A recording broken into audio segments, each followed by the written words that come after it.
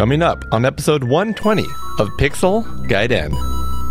10, We discuss retro TV commercials, 9, Tim's Crash Christmas special, Cody reviews Asteroids Recharged, 7, we catch up on the news, we announce lots of upcoming retro releases, Battle of the Falling Block Puzzlers, 4, the evil gnome steals more pants, 3, are we doing incense reviews now? And Cody and Eric discuss their wish list. 1. Another visitor. Stay a while. Stay forever. Welcome to Pixel Gaiden! Featuring Cody, Eric, and Tim Drew. Now, here are your hosts, Eric Nelson and Cody Hoffman.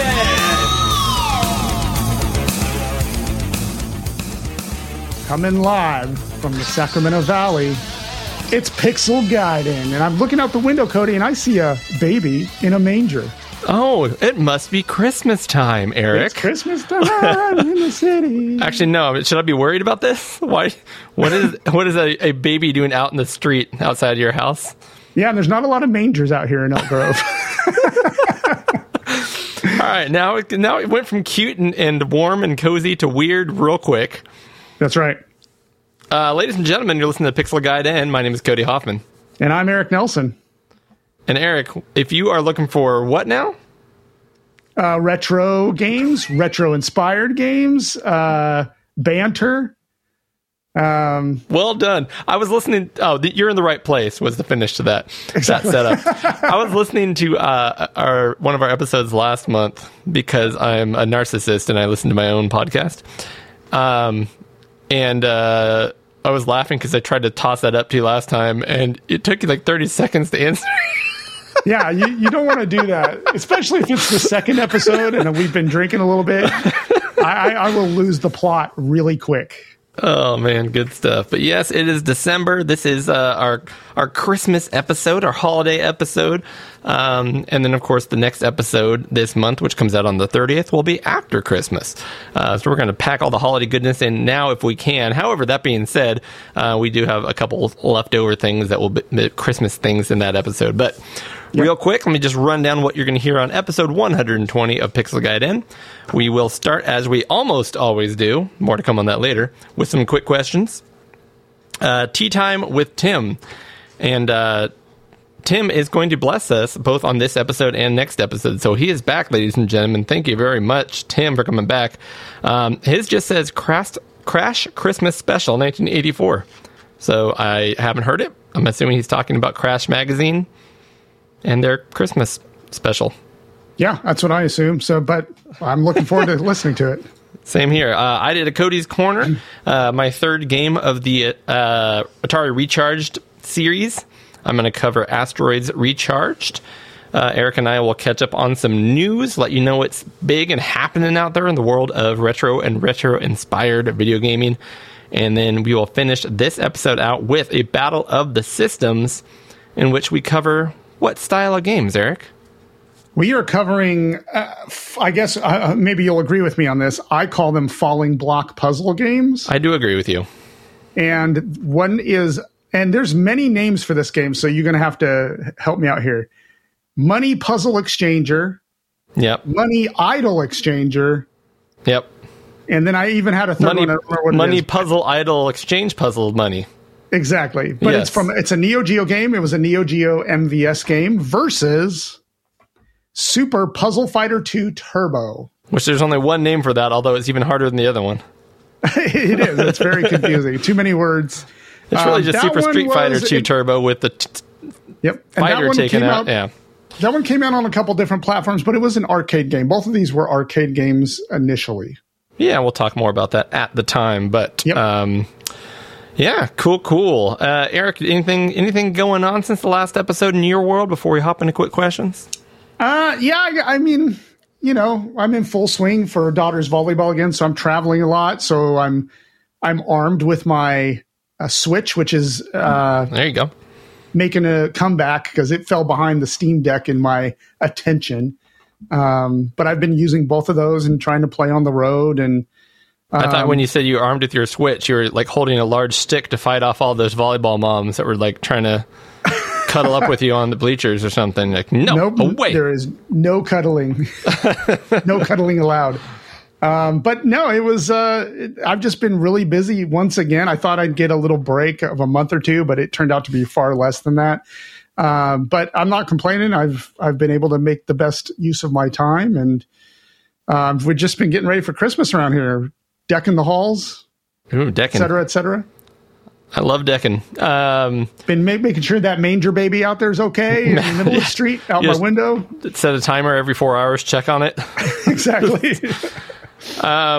Yeah, I'm similar case here. My daughter's been doing basketball instead of volleyball this time of year. She's doing basketball, and it is a crazy schedule. So that is, well, both daughters are doing basketball. Oh, wow. But one's in high school basketball, and that's even crazier than middle school basketball. So that's pretty much been my world, but I got some gaming in, and that's what we're going to talk about this episode. So without further ado, let's hop on into some quick questions.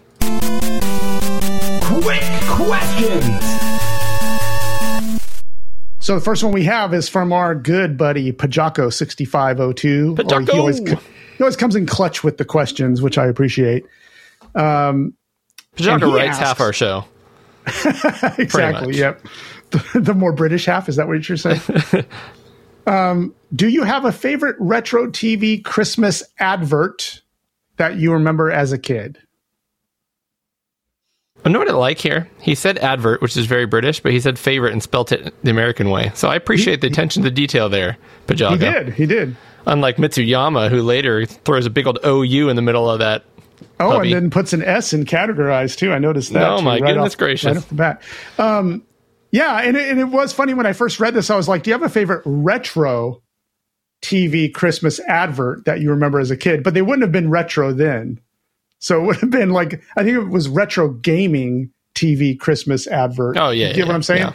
Because back then, a retro one would have been like Pong or something from way, way back. But yeah. But I digress. I get what he means here. Hey, I'm going to be a stick of mud here. I can't recollect off the top of my mind any of them, but I do know every time I see like collections of them on like YouTube and stuff, they all flood back to me, and I remember many of them. Yep. So the only one that pops into my mind, I can't even pretend that this is my favorite, but it's the one that pops into my mind, would be, there was one they did for Zelda, and they're calling out the different names of these creatures, and at the end, for some reason, a young Paul Rudd ends up like pointing up at the camera. Yeah, I remember that one. He's blown away by this new fandangled Nintendo machine. I remember that one off the top of my head, so I guess I'll go with that. Otherwise, I'll just go with any of the Sega Genesis commercials where the guy yells Sega and screams in your face. Yeah, Sega! and unfortunately, I don't remember a ton of those. I don't know why. I know they were on TV, and I did see them, but I didn't see a lot of them. But no, what I will say about all of the old retro advertisements, if you will, that were on TV that I do appreciate, is more than half of what you see in those commercials is actual video game gameplay footage. Yeah. So you knew what you were being sold. That's right. Now, nowadays, the first like 6 months to a year is just like weird 3D rendered cutscenes and stuff, and then they're like, show a release date, and you're like, yeah, but what kind of game is it? I still don't know what you're talking about. Right. You know? Yep. Many years ago, and I'll answer this question in just a second, but many years ago, I wanted to like mount a TV in the game room that just played retro gaming commercials. There's a good use for a Raspberry Pi 2 that you have laying around. Exactly, and just make them go over and over again. Of, you know, because there are hours of them on YouTube, and you could get a pretty good playlist, and that would be pretty neat. But anyway, I digress. So only one sticks out in my mind, and it was transformative. In that, when I was a kid, we got an Atari 5200 late. Like we didn't get it like when it came out. We got it like 2 or 3 years later when it was on sale. And I remember there was a commercial on TV that me and my sister saw, and I think it was like in 1984. And it was the Atari 5200, and it basically went through like, hey, discover like arcade, classics. And I remember in particular there was Dig Dug, Joust, and like Real Sports Baseball or something. And they showed images of that. And I was like, those look like the arcade, you know, because I loved Joust like the most. And this looked like, it didn't look like the 2600 one, which is crappy. It looked big like jump. the arcade. It was a big jump. And I remember just being like, oh, wow. And then it had all these 80s guys with their collars popped, you know. Wearing members only jackets. Exactly. It seriously was big feathered hair and stuff. And they were just showing real, like you were just saying, real game footage of the Atari 5200 classics. And I found it right before the show. I was looking it up on YouTube, and it's on there if anyone wants to look it up. It's called Atari 5200 Super System Commercial 1984. I love the Super System. And so I remember we were sitting in the living room watching that. I think it came on during like the A-Team or something. We were watching it.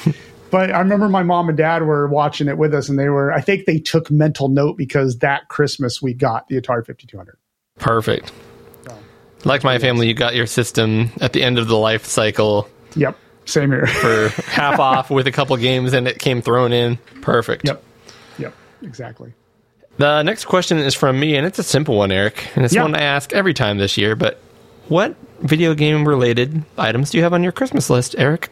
See, and that's going to be tough because here's what we're doing for Christmas. We're doing something completely different. We are lame Christmas. Exactly. No, but we decided to throw off the shackles of commercialism. Ooh, I like it. And then you gifted your wife a baby in a manger, and that's why it's outside in front of your house? I'm hiding it in plain sight out in the street, out my window. The manger baby is out there. I got you another child. What we're doing is we're each getting each other one gift. That's it. And then we're also getting stuff we can put in stockings, like candy and crap, and hopefully little bottles of liquor. But so we're doing that. And so honestly, I don't have any video game stuff on my list at all. There's nothing video game related. So kind of a bummer. All right. Bummer answer, but that's what we're doing. Are you getting? Well, I guess we can't talk about on the show here what you're getting for other people. So exactly. Yeah. So it's funny. So on my list, one thing I actually put on this year. See, my wife hates getting me things I ask for. Is that a normal response for many spouses? Well, that's one of the reasons we're doing what we're doing. My wife hates like when I give her a list of what I want. Like, here, this is what I want. She hates that. It's like, I'm not going to get you what I want. I'm going to get you something you don't want that I want you to have. Exactly. Like, okay, yeah. Merry Christmas. Anyways, so it's funny. I do have a list out there. Got a couple knives on there, Eric. Got a couple knives on there. You know, and I just kind of put on there like.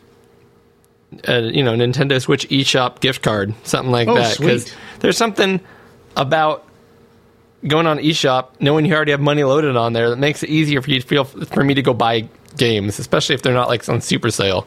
Because I am hesitant. I'm definitely one of those guys that will sit there drinking a $5 fancy coffee while deciding whether or not I should spend $1.99 on an app on my phone. Or if I should wait for it to go $1 off on sale. Yeah, so I have weird paradoxes like that too. But the other thing that I did is I couldn't hold off this year. The Black Friday sales were so good that I just bought myself some things and I gave them to my wife to wrap. That's which perfect. you did last year, I think.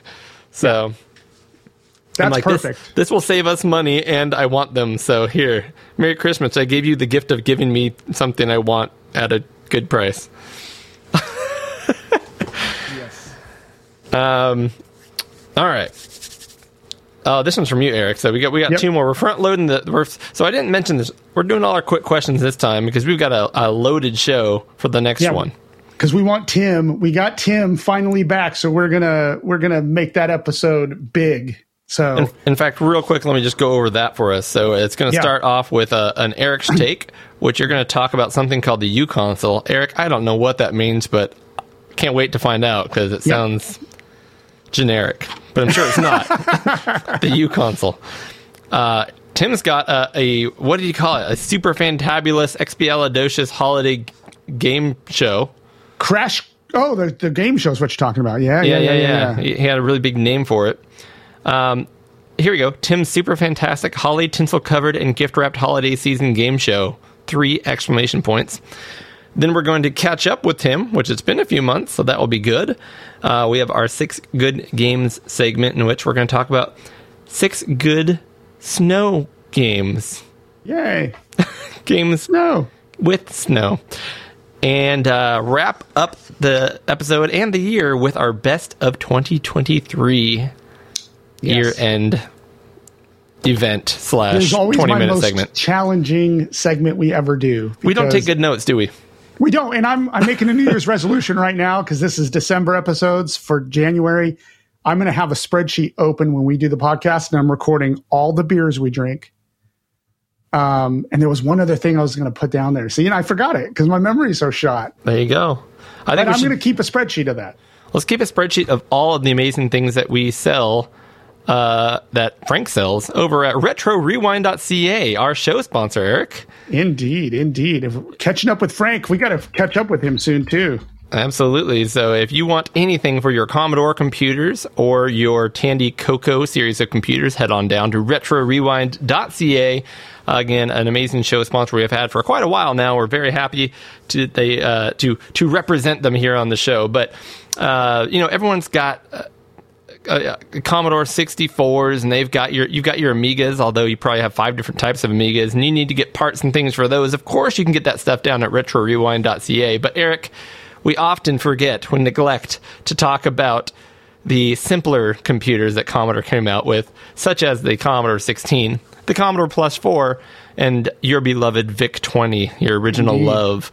So if you need things for these computers, head on down to RetroRewind.ca. Of course, we always talk about the capacitor kits that Frank sells over there for any of your computers. But did you know they had a Commodore 8-bit keyboard tester? This is a cool little cart with some dongles and things in there you plug in, and for the low price of currently $22, you can measure the resistance of every key on an 8-bit Commodore keyboard. That's pretty cool. Important. That's important because those keyboards do go bad, and you need to test them and replace parts as needed. As needed, and get your erasers out to clean those traces. You can also get the kernel ROM for your C16 M+4 computers. Let's see what else. You got Jiffy DOS for the VIC-20 if you want to go that route.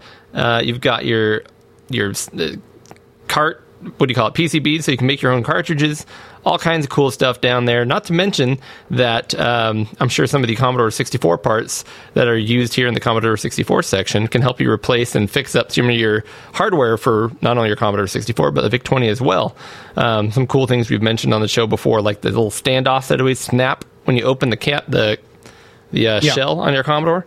He's got like little replacement brackets and things like that you can pop in there.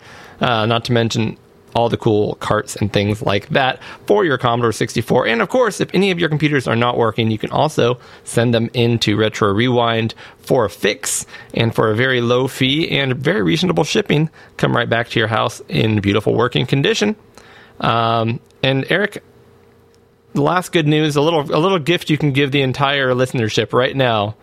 Yes. If you log in to the website and use the code PG10, you will get an additional 10% off of the already low prices with Frank. And I know that sounds cliche, but the truth is he has some of the lowest prices around, especially I love Jiffy DOS. I think for Commodore, it's almost necessary.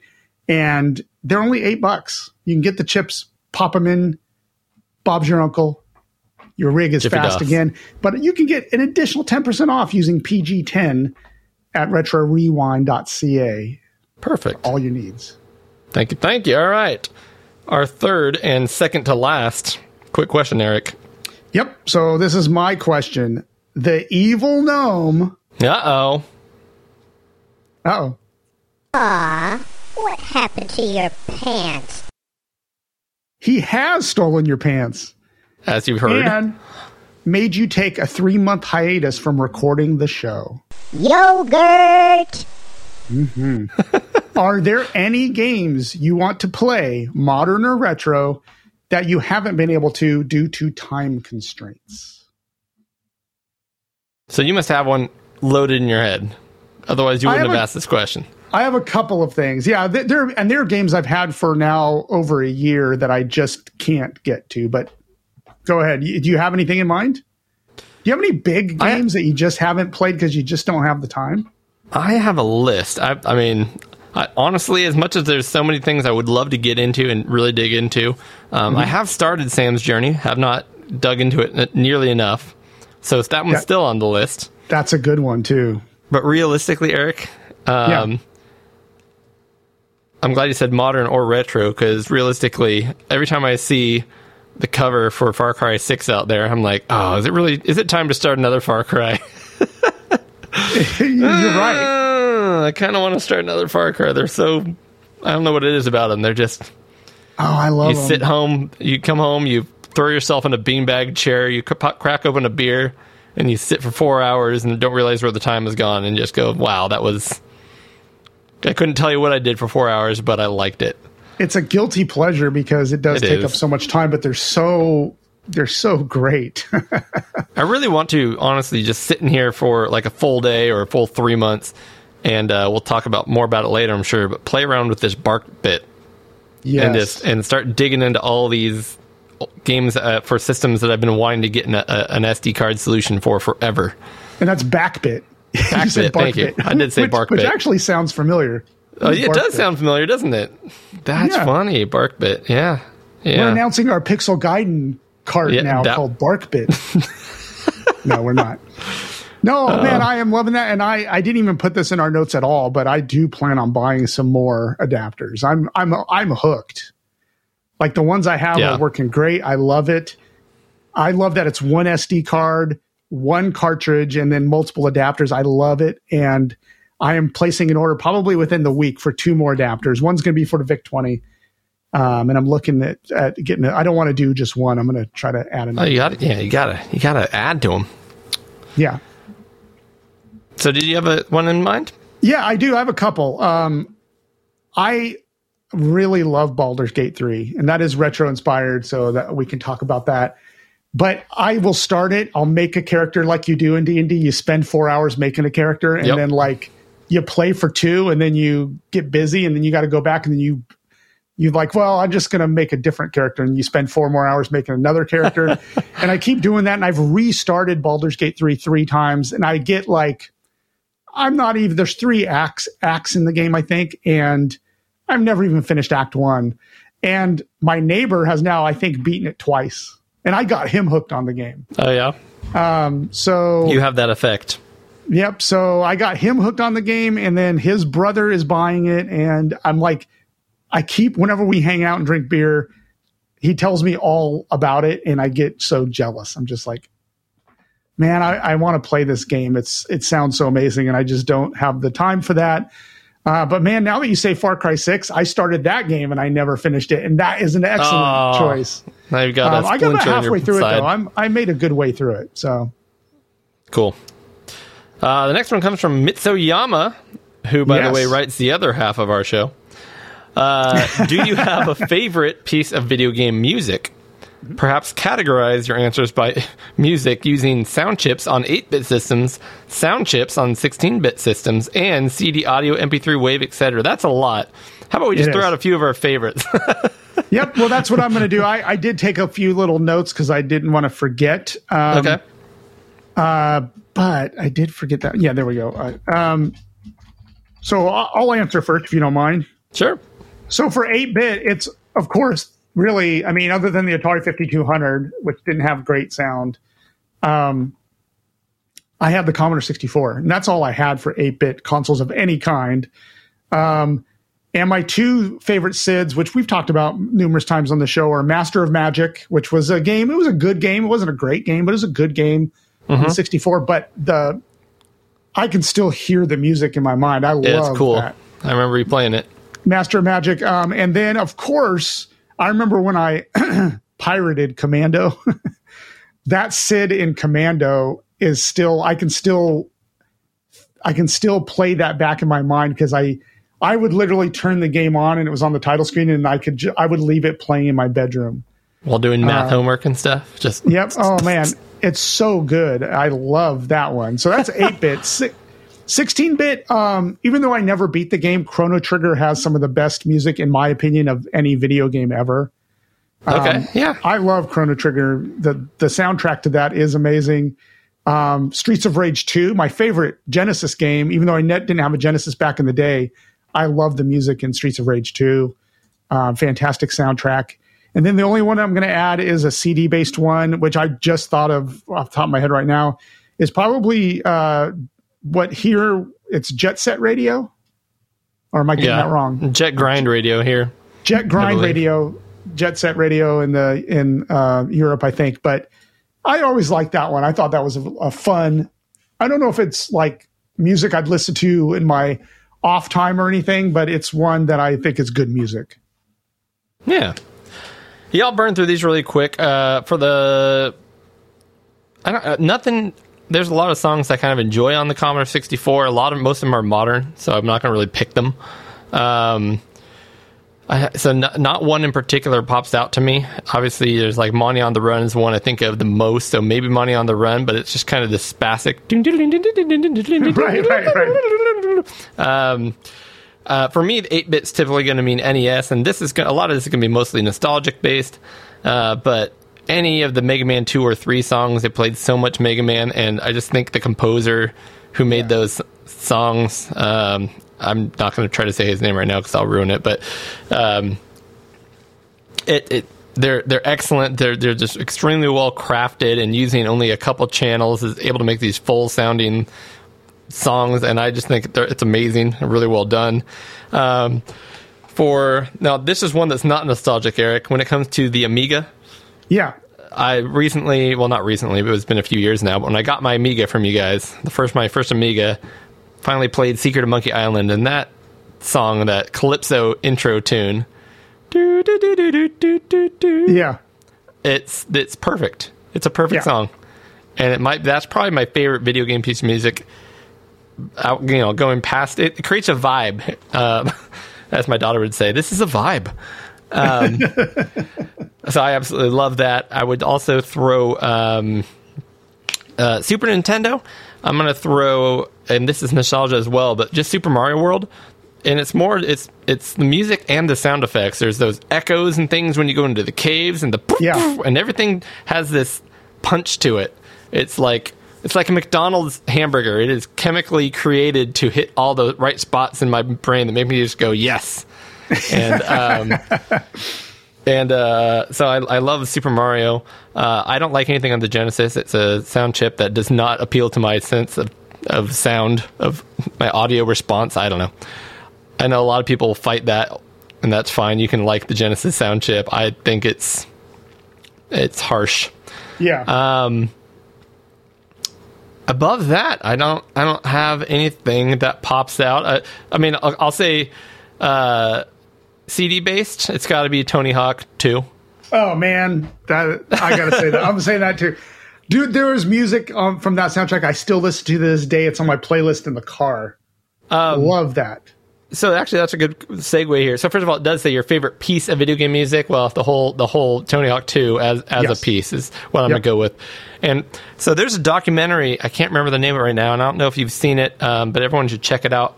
Probably on Netflix. I can't remember, but it's about Tony Hawk, kind of where he got to start and everything. But the majority of the whole thing is Tony Hawk, the video game series, because that's when he really blew up. And how he got involved in that, which is bizarre because it was completely scattershot. And he actually reached out to all of the skaters that were featured on that and said, pick one piece of song to go in this game. Like, what do you like? I don't care if they're popular, if they're nobodies, whatever. I just pick a piece, and that's what they did. And that's what's in the game. Yeah. Extra skate. So there's songs in there. You're like, why is this one piece in here? I mean, I like it, and it works while I'm skating around virtually. But why is this song in here? And that's why. And it works. It fits perfectly. Yep. So there you go. All right. That was a good choice. Done with that. Real quick, errata and feedback. And Eric, this might be why it sounded familiar, because I got a piece back from BarkBit That's right. Discord. Oh, that's right. It's our buddy's name. Out of context, you're like, why does that sound familiar? Why does that sound familiar? So yeah, Barkbit reached out on there and basically kind of called me out without calling me out. He's like, you were talking about Centipede Recharge. He's like, I hope you didn't play that without a mouse. And I'm like, I absolutely did not play it with a mouse. I played it on my Xbox console. Yeah. Which I'd never even thought. I mean, I know it's basically a computer, but to me it's a video game system, so you have the controller. Never even thought I could just plug a mouse in, but of course I can. That's right. And if I ever get this, I'll play it on my Steam Deck, and like I'm going to just use the Steam Deck. I mean, there's no mouse there. You're not going to like it then. I'm telling you. Well, go back and listen to my review last month on that one, but I think the mouse might fix a lot of my issues with the game. But good. Okay. Thank you, Barkbit, for that feedback. And that's another one of those things where I'm like, well, now I kind of want to go back and see what I can play on my Xbox with a mouse. Right. And the funny thing is, the Steam Deck, I can plug a mouse into that too. So I mean, Yeah, absolutely. I can do that as well. So that's a good tip. Thank you, Barkbit. Pro tip of the week goes to Barkbit. It was like, Ooh, That's my pro tip noise. All right, let's go ahead and let people know how they can get hold of us, because then, Eric, we get to come back and drink beer. oh, excellent. hey there, it's Tim, and I've got all the information you need about the Pixel Gaiden podcast. If you didn't know already, you can find the show Podbean site by visiting pixelgaiden.com from your browser of choice. And while you're on your browser, why not check out our podcast feed on the Amigos Retro Gaming Network? You can find it at anchor.fm/Amigos podcast. Have you got any questions? Has something we said driven you crazy enough to want to call us out? Or you just want to say hi? We love getting your feedback. So here are the ways you can contact us. You can reach us on the show Twitter account, which is at pixel_gaiden. You can email us, and our address is podcast@pixelgaiden.com. And if you want to reach us directly, that's Cody, Eric or Tim, the best way to get us is through our Discord channel on the Amigos Retro Gaming Network. You can get there by becoming a patron of our show at $3 or more, and we will get you a link to join the fun. If you want to reach Cody, Eric or Tim directly, you can get us on the following platforms. You can reach Cody on Twitter or X, and that's at Oddball49, that's ODDBA1149. Eric is also on Twitter and on Mastodon, and you can get Eric on Twitter at DuhProject, that's DuhProject, and at Mastodon is at DuhProject at oldbytes.space. And Tim is on Mastodon at Sanxion, that's at SANXION at oldbytes.space. If you listen to us on Apple Podcasts, we'd love it if you'd give us a review, and also for any of the other podcast catchers that you may use. Here on Pixel Gaiden, we like to announce every patron subscriber that subscribes at a $3 or more level by using our random adjective generator and a little bit of song. And this month, I feel like a rock anthem. With the opaque 10 mark and deprived Josh Malone. An appetizing Dan James and Nate Erickson grin. Venerable Maciej Sosnowski, enduring Paradroid. Boisterous Mitsuyama, Smokey David Vincent, and more. Experimental and stiller. Steve Rasmussen is killer. Jason Holland is the teach. Paul Jacobson is carefree.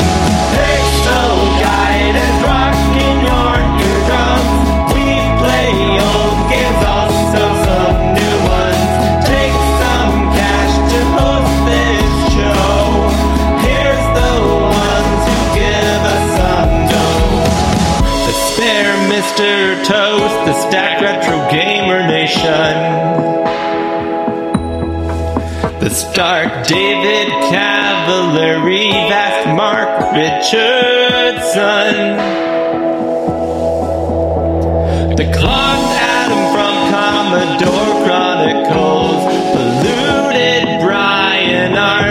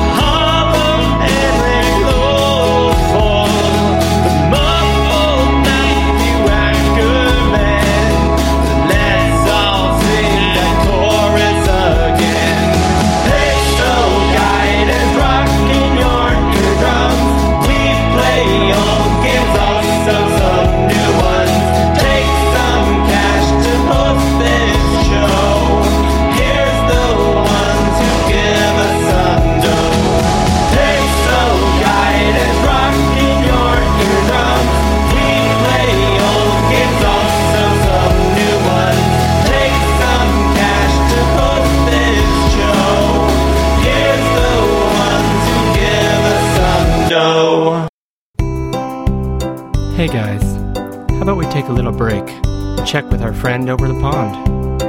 That's right, it's Tea Time with Tim. Season's greetings to you all, and welcome to the final episode of Tea Time with Tim for 2023. This time of year always makes me feel nostalgic for the Christmases of the past, when I first had my 8-bit micros like the Commodore 64 and the ZX Spectrum, and even those times back in the late 80s when I was working in the computer shop in High Wycombe at Christmas. It was always such a busy but fun and special time. Now, one of those micros that has a special place in my heart is the wonderful ZX Spectrum. Now, I'm about to hopefully receive the rebooted ZX Spectrum, the Spectrum Next, from the Kickstarter 2 that we've all been eagerly waiting for since, 2019? Now, to celebrate that, I think I'd take us back to a simpler time, a time before Brexit, a time before the pandemic. That's right, we're going back 39 years to 1984, and in fact to Christmas 1984. And we're going to flip through the Christmas edition of Crash magazine. Now, I know I've done one or two of these before, but I really enjoy going back through the pages of these magazines and just having a quick read and looking through some of the pages and some of the memories and games and things that happened during that time that have been documented within the pages. It's always fascinating to go back through and have a quick look.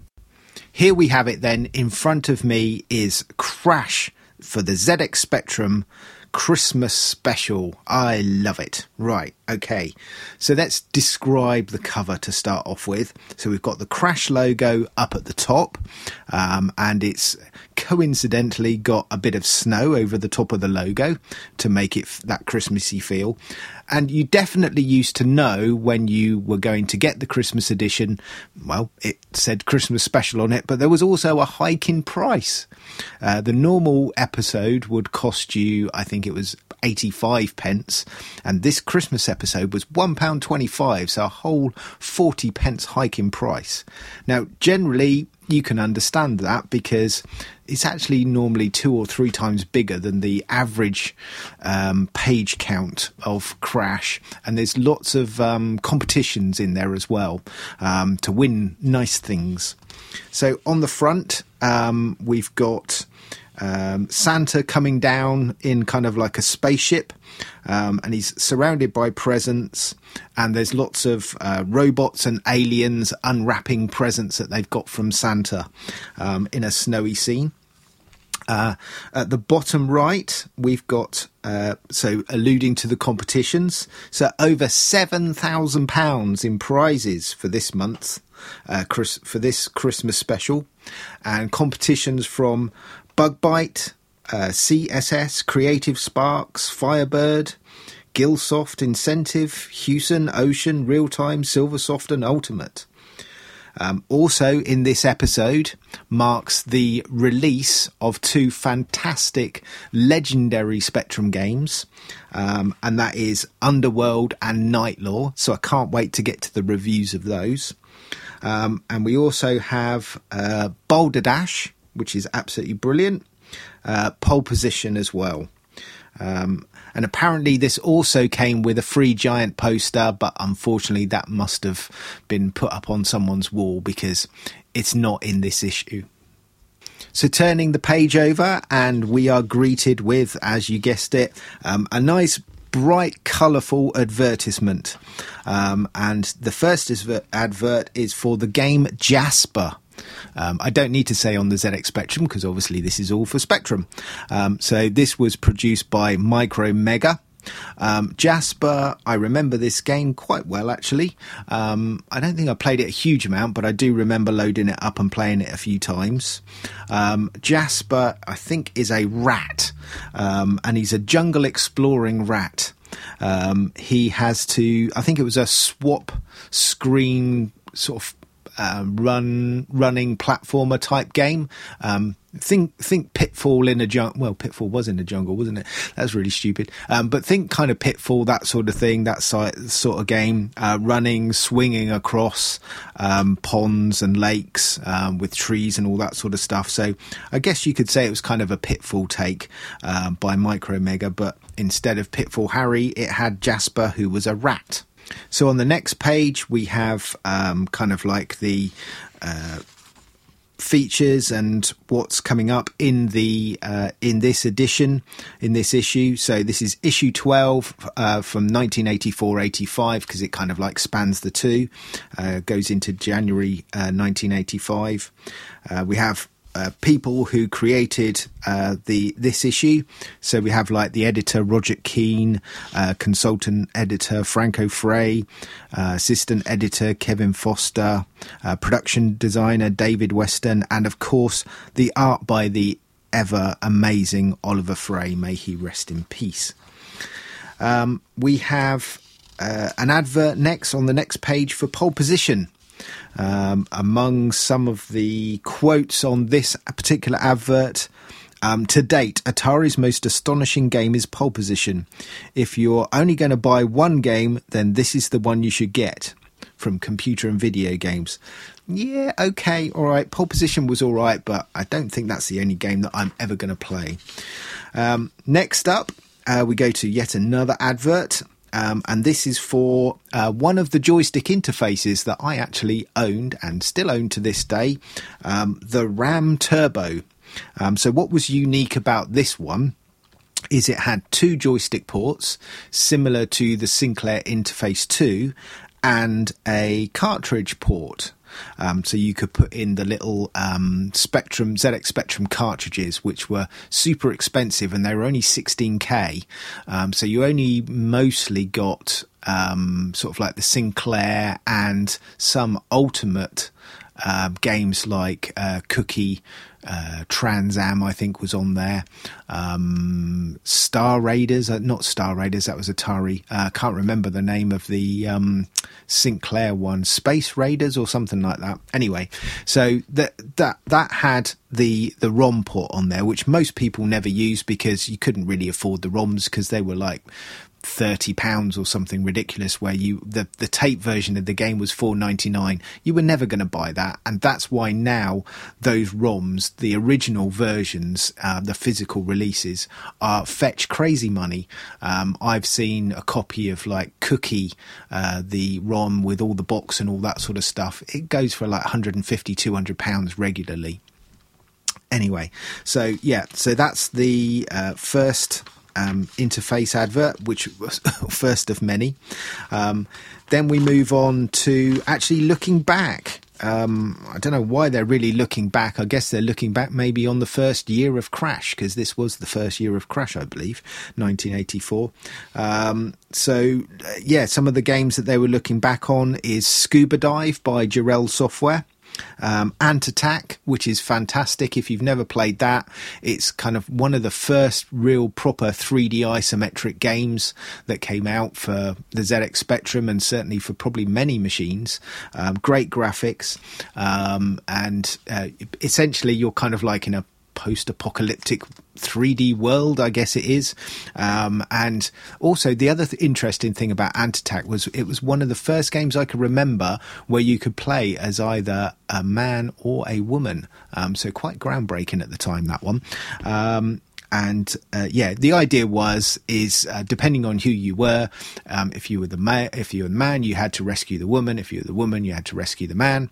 And you were basically going around a isometric 3D landscape, avoiding massive giant ants, blowing them up with barrels of explosives, and trying to rescue your stranded person, I guess. Another game that they were looking back on was the fantastic Chucky Egg. Like most systems, it's a great platformer, one that you really need to check out if you haven't seen that game. Next up is we have an advert for Gift from the Gods, another Ocean game. They were really pumping out the games at that time. And I think this was one of their first releases that had sort of like the big style cardboard box. If you've ever seen or got a physical release of any of the later Ultimate games, Saber Wolf, Underworld, Nightlore, that sort of thing, they're in these bigger cardboard boxes. And I think it was really to try and place some value emphasis on the games, because they wanted to up the price to $9.99. Typically they were sort of like $4.99, $5.99. So I think they were kind of trying to separate them away. Gift from the Gods was another kind of a platformer style game, very similar to a lot of the things out at the time, but really nice graphics, I seem to remember. So we're moving on to the first reviews, and we're going to start in absolute style with the Crash Smashes for this episode, for this issue. I keep saying episode, I don't know why, for this issue. And we have Nightlore, which again is another fantastic 3D isometric game. By now, obviously, we all know that this is where the Spectrum really excelled and found kind of its niche in this type of game. With the processor speed that it ran at and the monochrome screen, it's tends to lean itself towards this and does it really well with not too much slowdown. When you get a lot of stuff on the screen, it does get a little bit busy and a bit slow, but yeah, Nightlore is absolutely fantastic, following the journey of Saberman. It's a very kind of like medieval style graphics based in kind of like castles and different rooms in the castle, and you change from day to night. And as it goes into night, Saberman changes into a wolf. And then as the sun comes back up again, he changes into Saberman.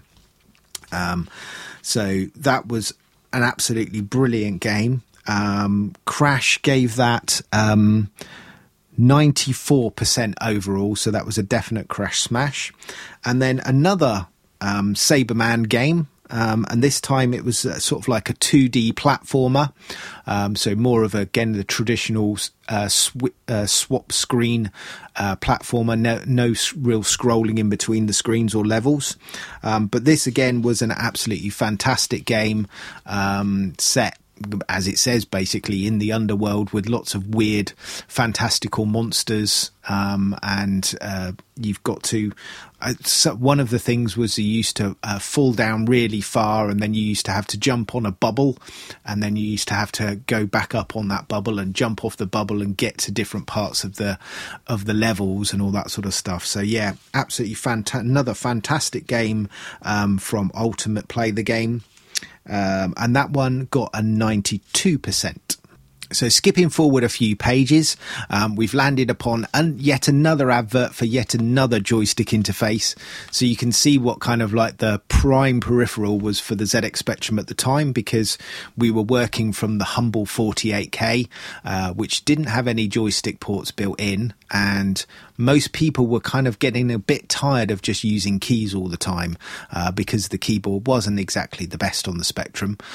But I guess there's a camp, really an argument that you say some people lived in the keys only camp and other people lived in the joystick only camp. I was very much more on the way that I liked a joystick over the keyboard. There were certain games that were better with the keyboard, probably like some of the early platformers like Manic Miner and Jet Set Willy.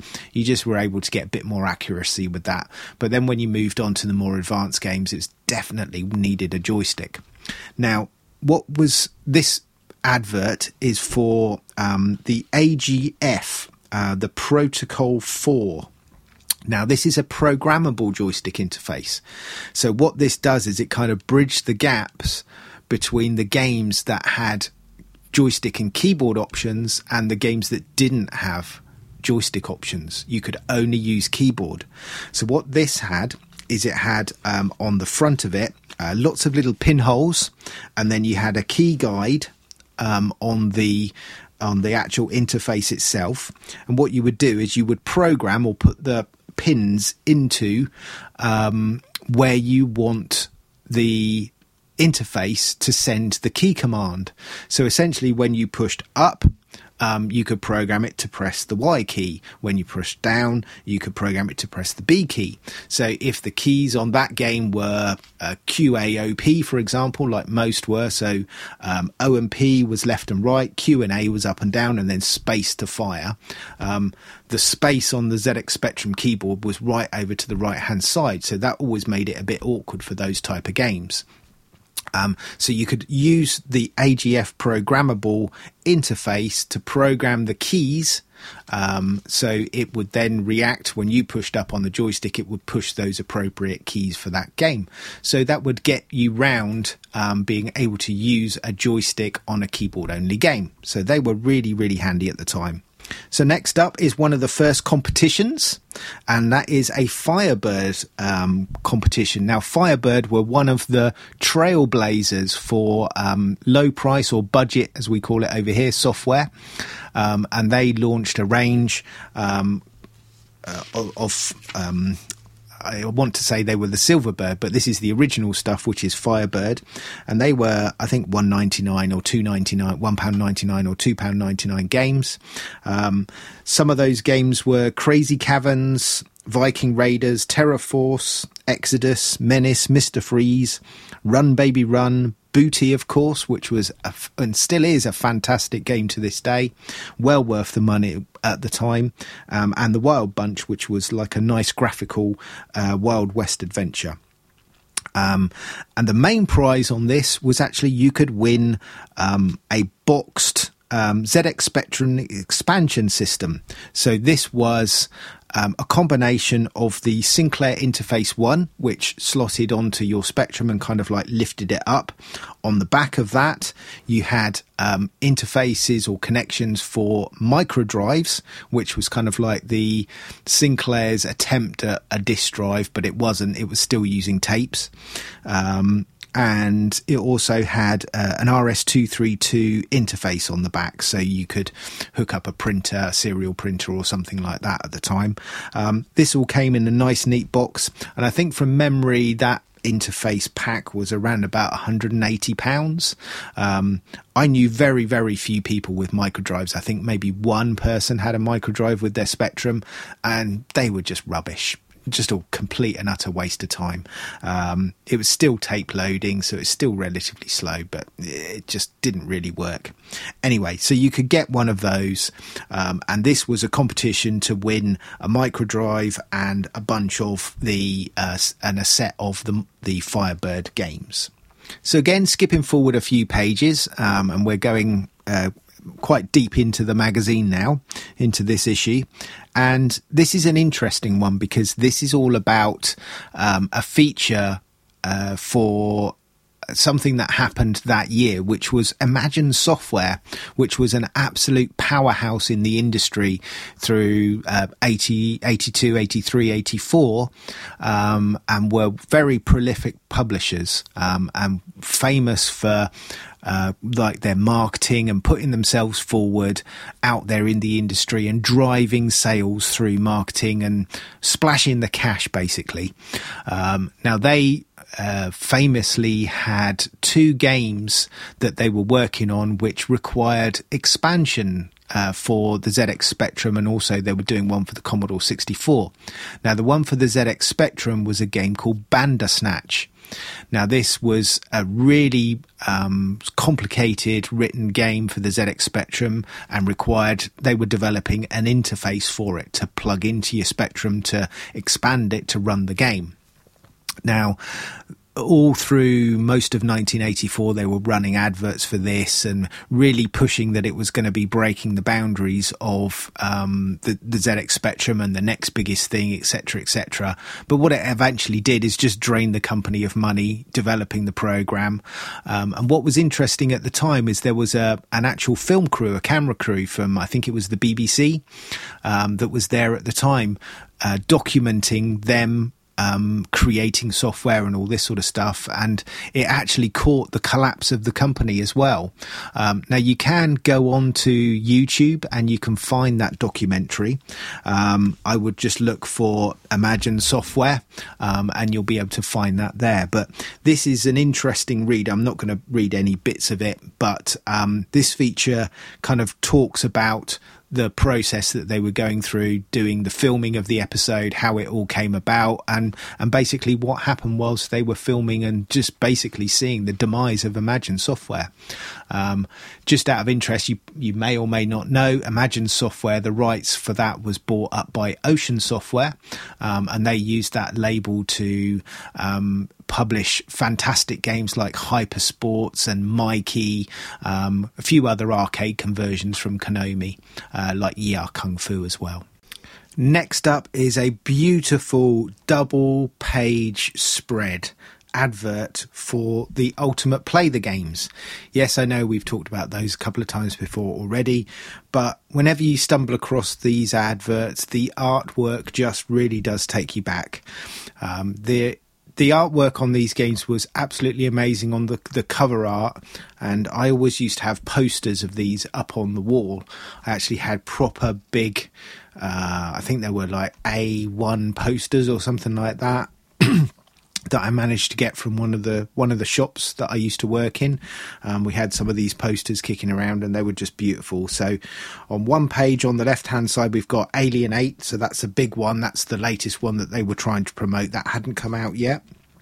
And then they've got Nightlore, Underworld, which we'd already discussed, and then two other games, which is Sabre Wolf and Staff of Karnath. Now, Staff of Karnath was the Commodore 64, so even though this is Crash, obviously it's a multi-purpose advert, so yeah, they've just stuck that one on there.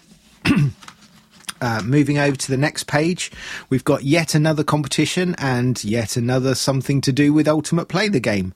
So this is a Christmas... It's actually tagged. I'll read it. Go on then. The Ultimate Christmas Competition. Yes, of course, it's Ultimate Play the game. So this one, you can win copies of... where are we? The prizes. So the first prize in both is a glittering trophy similar to those awarded to the winners of the previous competitions. The Attic Attack winner will receive the superb golden key of ACG, whilst the Sabre Wolf winners will receive an ACG amulet. So essentially the winners of the competition will be the ones who send in the best map of Underworld or Nightlore. So it's a competition to basically get them to send a map in that they can then print that month in the next issue, and use that for their own, basically, and use that as a selling point for the magazine. So that's what the prizes were, and you could send that in. And you had to get that done by the 31st of January 1985. So don't think I can send one in now. Next up is a story all about Sabreman in his first adventure in the jungle. It's runs through about 6 or 7 chapters across 2 or 3 pages. I'm not going to bother about that one, but there's some nice Oliver Frey Sabreman doodles, sort of like artwork to go along with it. Another Crash smash for this month was Boulder Dash, which is absolutely brilliant. Game featuring Rockford, where you got to run around, collect through the mazes, collect the diamonds, avoid the boulders falling on your head and splatting you. Absolutely brilliant game. I love Boulder Dash, always loved it. It's great on the Spectrum because the high-res monochrome mode perfectly aligned with the style of the game. I think the Commodore 64 version was nice, but I think it looked best on the Speccy. That's my humble opinion. And overall, they gave that one a 93%. Next up is a review of another game that I absolutely love, and I've talked about this on the podcast before, and this is Cyclone by Vortex Software. Cyclone is another kind of isometric 3D style game. Think Desert Strike, but 8-bit. That's the best I can really say about that one, just very quickly. Moving on, we've got yet another competition. This time it's a word search, and this one hasn't actually been done. Now, next up is a review of a game called Sky Ranger by Microsphere.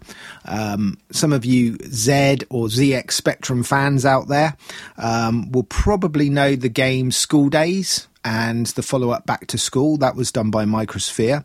And also... what was one of the most famous games for me anyway on the Spectrum is Wheelie. It's absolutely brilliant. Anyway, so Microsphere created this game called Sky Ranger, which is kind of a flying vector graphics based game. Interestingly they call it line drawn, so it's probably before the term vector graphics was probably coined into the name of this genre of games. It actually looks really nice. I've never played this game. I've seen it a few times, sort of like in reviews and maybe a couple of screenshots and that sort of thing, but I've never actually seen this game in and loaded it up, so I think it might be one I need to take a look at. But anyway, they gave it an overall 71, so I don't think it can be that bad. Not quite a crash smash. It's a few points or percentage points off of that, but the graphics and everything look really nice, so that might be one you want to try and check out if you've not played it, and if you have, let me know. So this is one of the last things I wanted to do. There's this and the chart rundown. But this is the Crash Readers Awards for 1984. So obviously they're doing the previous year, I guess. This is when the votes came in and everything was tallied up for this particular one. So first up, we have Best Platform Game. So this is Monty Mole. This is before Monty on the Run came out. So this is the first of the Monty Mole games. On the Specky, absolutely brilliant. Very much looks like the Monty Mole games that we all know of, whereas the Commodore 64 version of this definitely didn't look like that. But again, the high-res kind of monochrome style graphics on the Specky really kind of like pinned this style of game. It was really, really good, Monty Mole. The Best Maze game was another one we previously mentioned, and that's Sabrewulf by Ultimate Play the Game. Best Shoot 'em Up. I'm not really too sure about this one, but I'll give them this. It's Ad Astra by Gargoyle Games. It's kind of got a bit of a 3D perspective. I'm not sure really that one for me would take the prize. I'm sure there was some better ones than that, but anyway, that's what they voted. Best overall arcade game, yeah, I can give them this one. That's Daley Thompson's Decathlon from 1984. That was a groundbreaker. That was a really, really good game at the time. Still is, but not quite really holding its own against things like Hypersports and I guess Summer Games and that sort of stuff on some of the other systems. Best text and graphical adventure was Lords of Midnight by Beyond. Best flight simulation was Fighter Pilot by Digital Integration. That was a good one. Another game I remember very well, best strategy and simulation was Mugsy by Melbourne House. The graphics in that are fantastic. If you've not checked out Mugsy before, I would definitely recommend loading that one up on the Specky. Best war game was Stonkers by Imagine Software. The ones that we previously mentioned went out of business. That was one of their earlier titles. Best State of the Art award was for Lords of Midnight by Beyond Software. And then we've got, let's have a look. Bummer of the year, so this is probably one of the worst games of the year, and that's Cosmic Pirate by England's Elephant Software. They gave that one 17%, so I don't think they really like that one. The best add-on for your Spectrum at the time was the ComCon joystick interface. I think we mentioned a little bit earlier about the ProTech programmable interface. That's ComCon is very similar, but a bit more rudimentary in its looks. Going back to what I said a little bit earlier as well about the Ultimate Play the Game adverts. So the best looking advert to appear in the magazine was the one for Sabrewulf. And that brings us to the end of the Readers' Awards for 1984. I was hoping to try and get this within 30 minutes, so I think we're going to go a little bit over, but anyway. So the top 50 for January 1985, I'm not going to go down to the whole top 50, but let's do the top 10. So in reverse order, number 10 was Pyjamarama by Microgen. Number 8 was Attic Attack by Ultimate, or Attic Attack, as Boat would say, I think it was. Number 8, Full Throttle by Micromega. Number 7 is the immortal Jet Set Willy by Software Projects, which we'll talk a little bit about again in a minute. Number 6, this is very much Ultimate Play the Game, isn't it? So that's Underworld. Number 5 is Match Point, which is a brilliant tennis simulator. That's by Scion and Sinclair.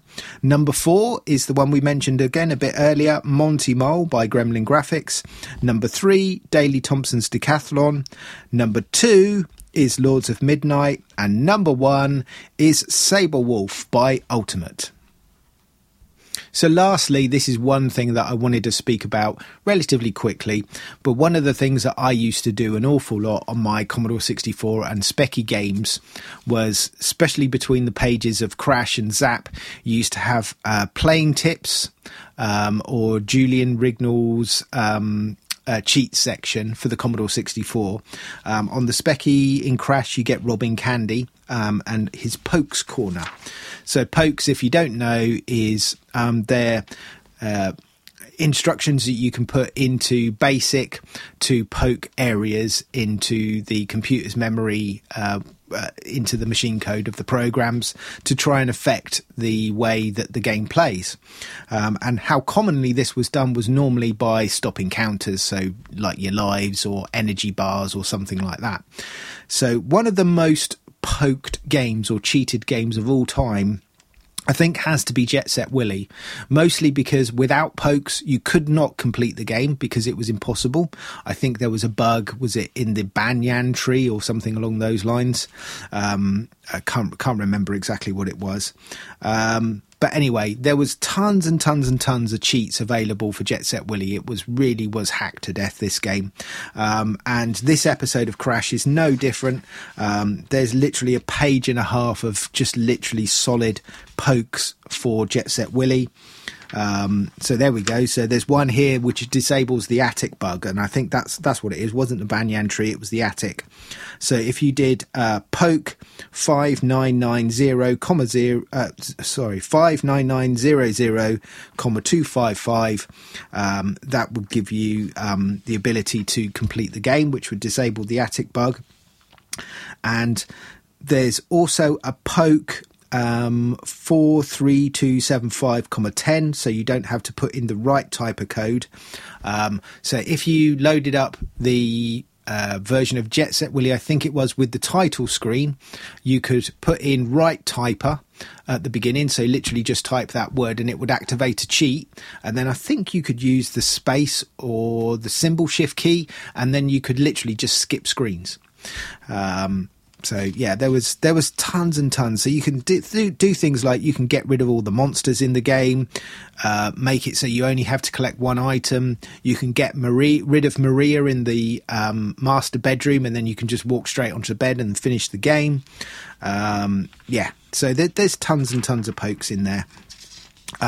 Another quick one on this is, just before we finish up, is there's a nice feature on Inside Crash, and it shows you basically sort of like in over a few pages how they do the production of the magazine, from typesetting out the issue, taking pictures, grabbing the screens from the games, because obviously that wasn't easy back then. You used to have to use a camera and literally taking pictures directly off of CRTs, which we know now is still hard to do even with like modern cameras.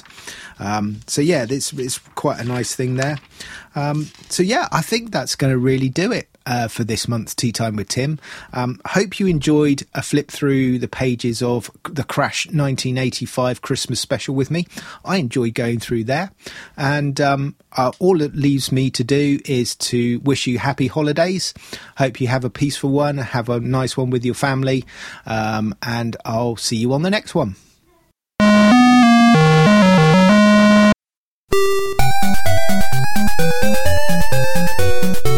Cody Corner! Hello and welcome to Cody's Corner for December 2023, the last Cody's Corner of the year. I'm continuing on in my, if you want to call it, a series of kind of game reviews for the relatively recently released Atari Recharged games that started coming out in 2021.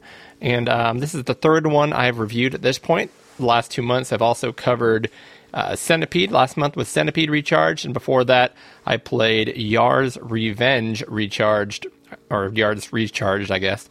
Again, classic Atari games which have been kind of modernized, updated, kind of new coat of paint, and a whole bunch of new features that make it not just modern, quality of life upgrades, but also just additions to the game to kind of update the gameplay and make it fresher and newer. And just quick recap, really fell in love with Yar's Revenge, Yar's Recharged. And then last month, go back and take a listen to that. But Centipede Recharged, found it kind of ho-hum.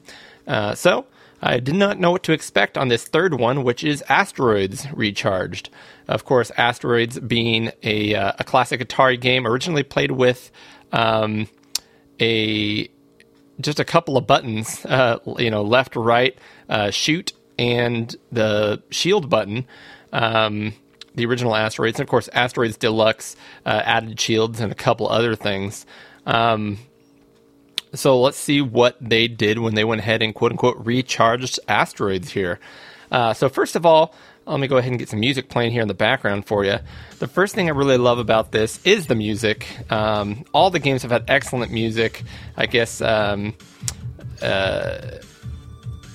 was a big focus for them. It's a great soundtrack. It's this pumping techno, really sets the atmosphere, and I really like it. However, it does repeat on a loop, and you will get to know it very, very, very, very well by the time you've played this game for some time. But really cool color choices. This is kind of dark blue and this light aqua, like neon aqua color. Really makes up the color pattern for the game, but your ship is bright pink, at least originally. And just like the original Asteroids, you start out as a little triangle in the middle of the screen. It doesn't look that much updated, and you shoot little laser beams out of the front of your ship. You still have thrust to kind of move around the screen and left and right.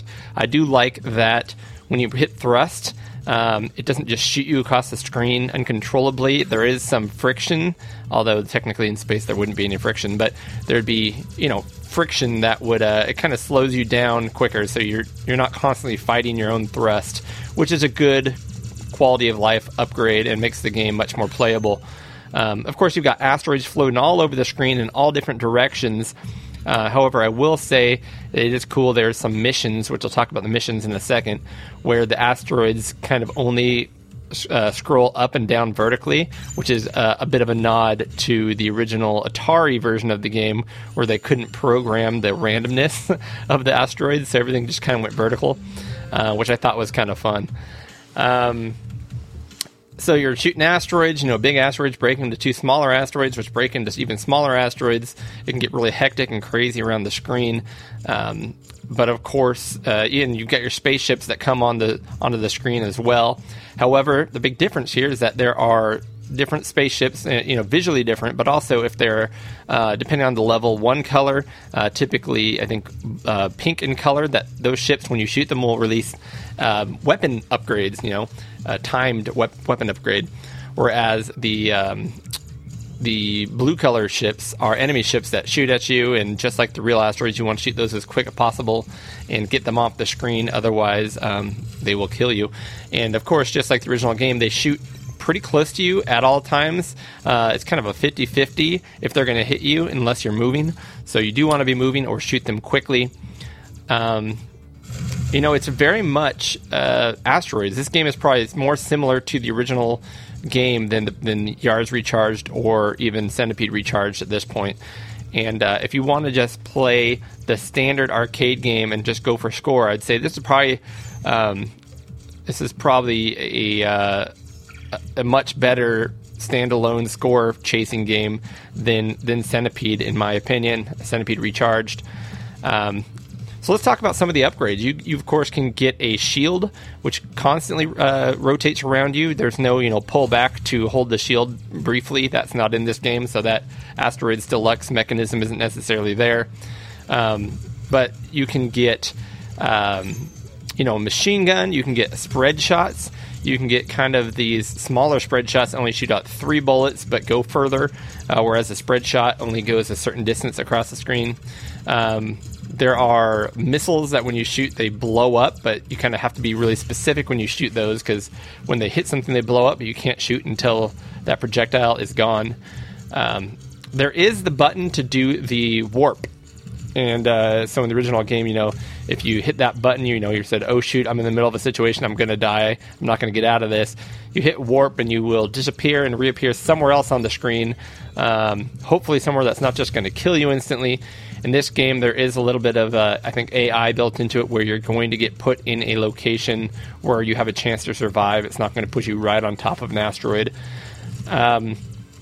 As you play longer in this game, more stuff will start showing up. So these little bombs will float across the screen. They kind of have a big, if you want to call it like star burst around them. And if you shoot those, they will make a black hole. And the big black hole for a few seconds will absorb any asteroids or enemies or anything else that is in the way. And then there's also, it's kind of cool, sometimes you'll see a spaceship stuck in the side of an asteroid. And if you shoot the asteroid, it releases the spaceship. And if you shoot the spaceship, it blows up the spaceship and the asteroid. So it's kind of a fun little extra thing. But yeah, I'd say this one's actually very faithful to the original Asteroids. It is fun. It is fun in small bursts. Unlike Yar's Revenge, I don't think it was not a game that I turned on and ended up playing 4 hours straight because I couldn't stop. It is a game I kind of played 10, 20 minutes at a time, shut off, did other things, and came back a few days later to get another 10, 20-minute fix. And the missions. Let's talk about the missions. So, like all these games, there's the standard mode where it's kind of a score attack, long-term arcade mode, and then there's missions. So the missions in this game, just like the other ones, are kind of the base gameplay, but they'll each have a little bit different twist on it and a goal for you to achieve. Of course, typically the goal is although they're different and they're specific, you more or less just plague asteroids until the goal gets reached, right? You blow up enough asteroids. You might have shoot 100 small asteroids, or shoot 25 medium-sized asteroids, or survive 60 seconds. But where the fun really comes into it is some of the creativity they come up with. Some of them are actually pretty difficult. Some of them are very easy, but you might be put into a spiral of asteroids with spaceships going by, and it says survive 60 seconds. So if you just sat there and shot, those asteroids are coming in, they're closing in on you, so you would get killed. So you kind of have to figure out what your strategy is to get out of the asteroid field while avoiding the spaceships and just surviving 60 seconds. That one took me quite a while to beat. I did complete all the missions. That's kind of my goal with these Recharge games, is just to complete all the missions. With Yards Recharged being a little bit different because that game, you did actually have a full game to play through in the main mode. Of course, there's leaderboards and all kinds of things. This game is pretty straightforward. It's kind of what you expect. I think if you gave most people the keys to creating a new Asteroids game, this is more or less what they would come up with. Let's play Asteroids. It's a great game. Let's get rid of the little frustrating things and let's add a bunch of new weapons. And that's basically what this is. All right. So that being said, you can buy this full price at, anywhere you buy modern games. I have it on the Xbox, but, Switch and Steam and PlayStation, all these things. And it sells for $9.99 pretty much everywhere. That being said, is it worth $9.99? I think for the right person, it could be worth $9.99. I bought them when they went on sale. A lot of times these games will go on sale, and they'll go on sale for half off, $4.99. If you are a retro gaming fan and you love Asteroids, this game is definitely worth $4.99 for you. If you're a casual, just gaming person and Asteroids kind of bored you in the past, this is not going to excite you much more than the original Astro. I mean, it's fresh and new, and it's much better than the original because of all those modern features and things.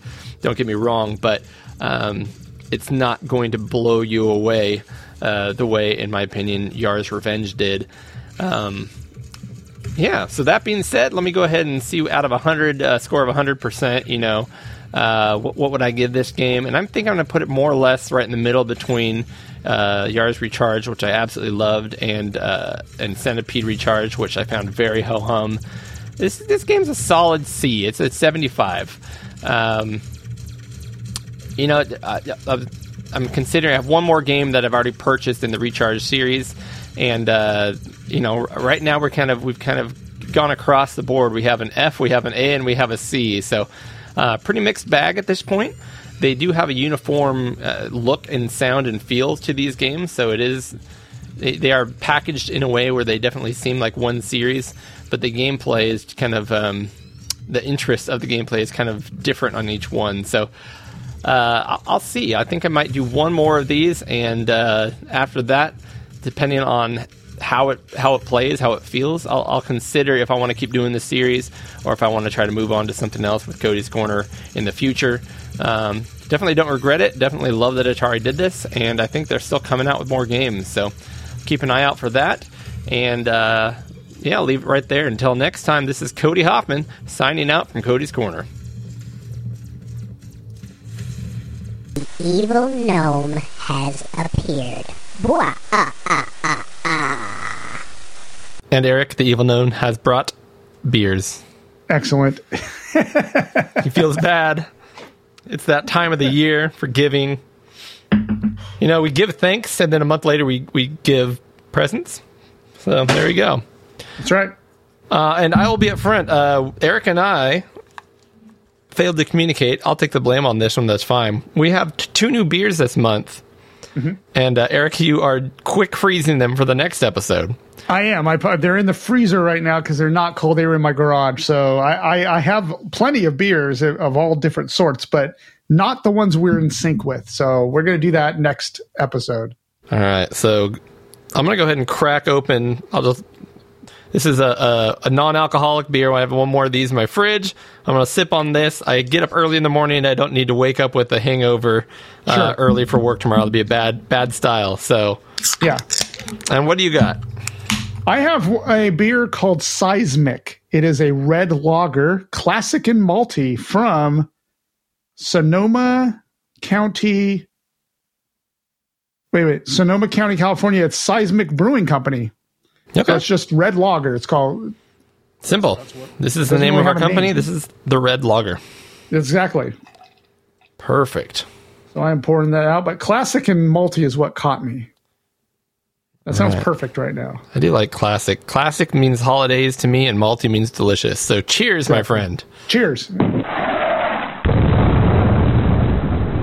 And look how ruby red it is. That is ruby red. Now, while you taste that beer... Okay. And give me your insight. Think about your insight. I don't want to be left out of the party here. So, Eric, I'm going to review something I am consuming right now as well as this beer, and that is this Japanese incense. Yeah.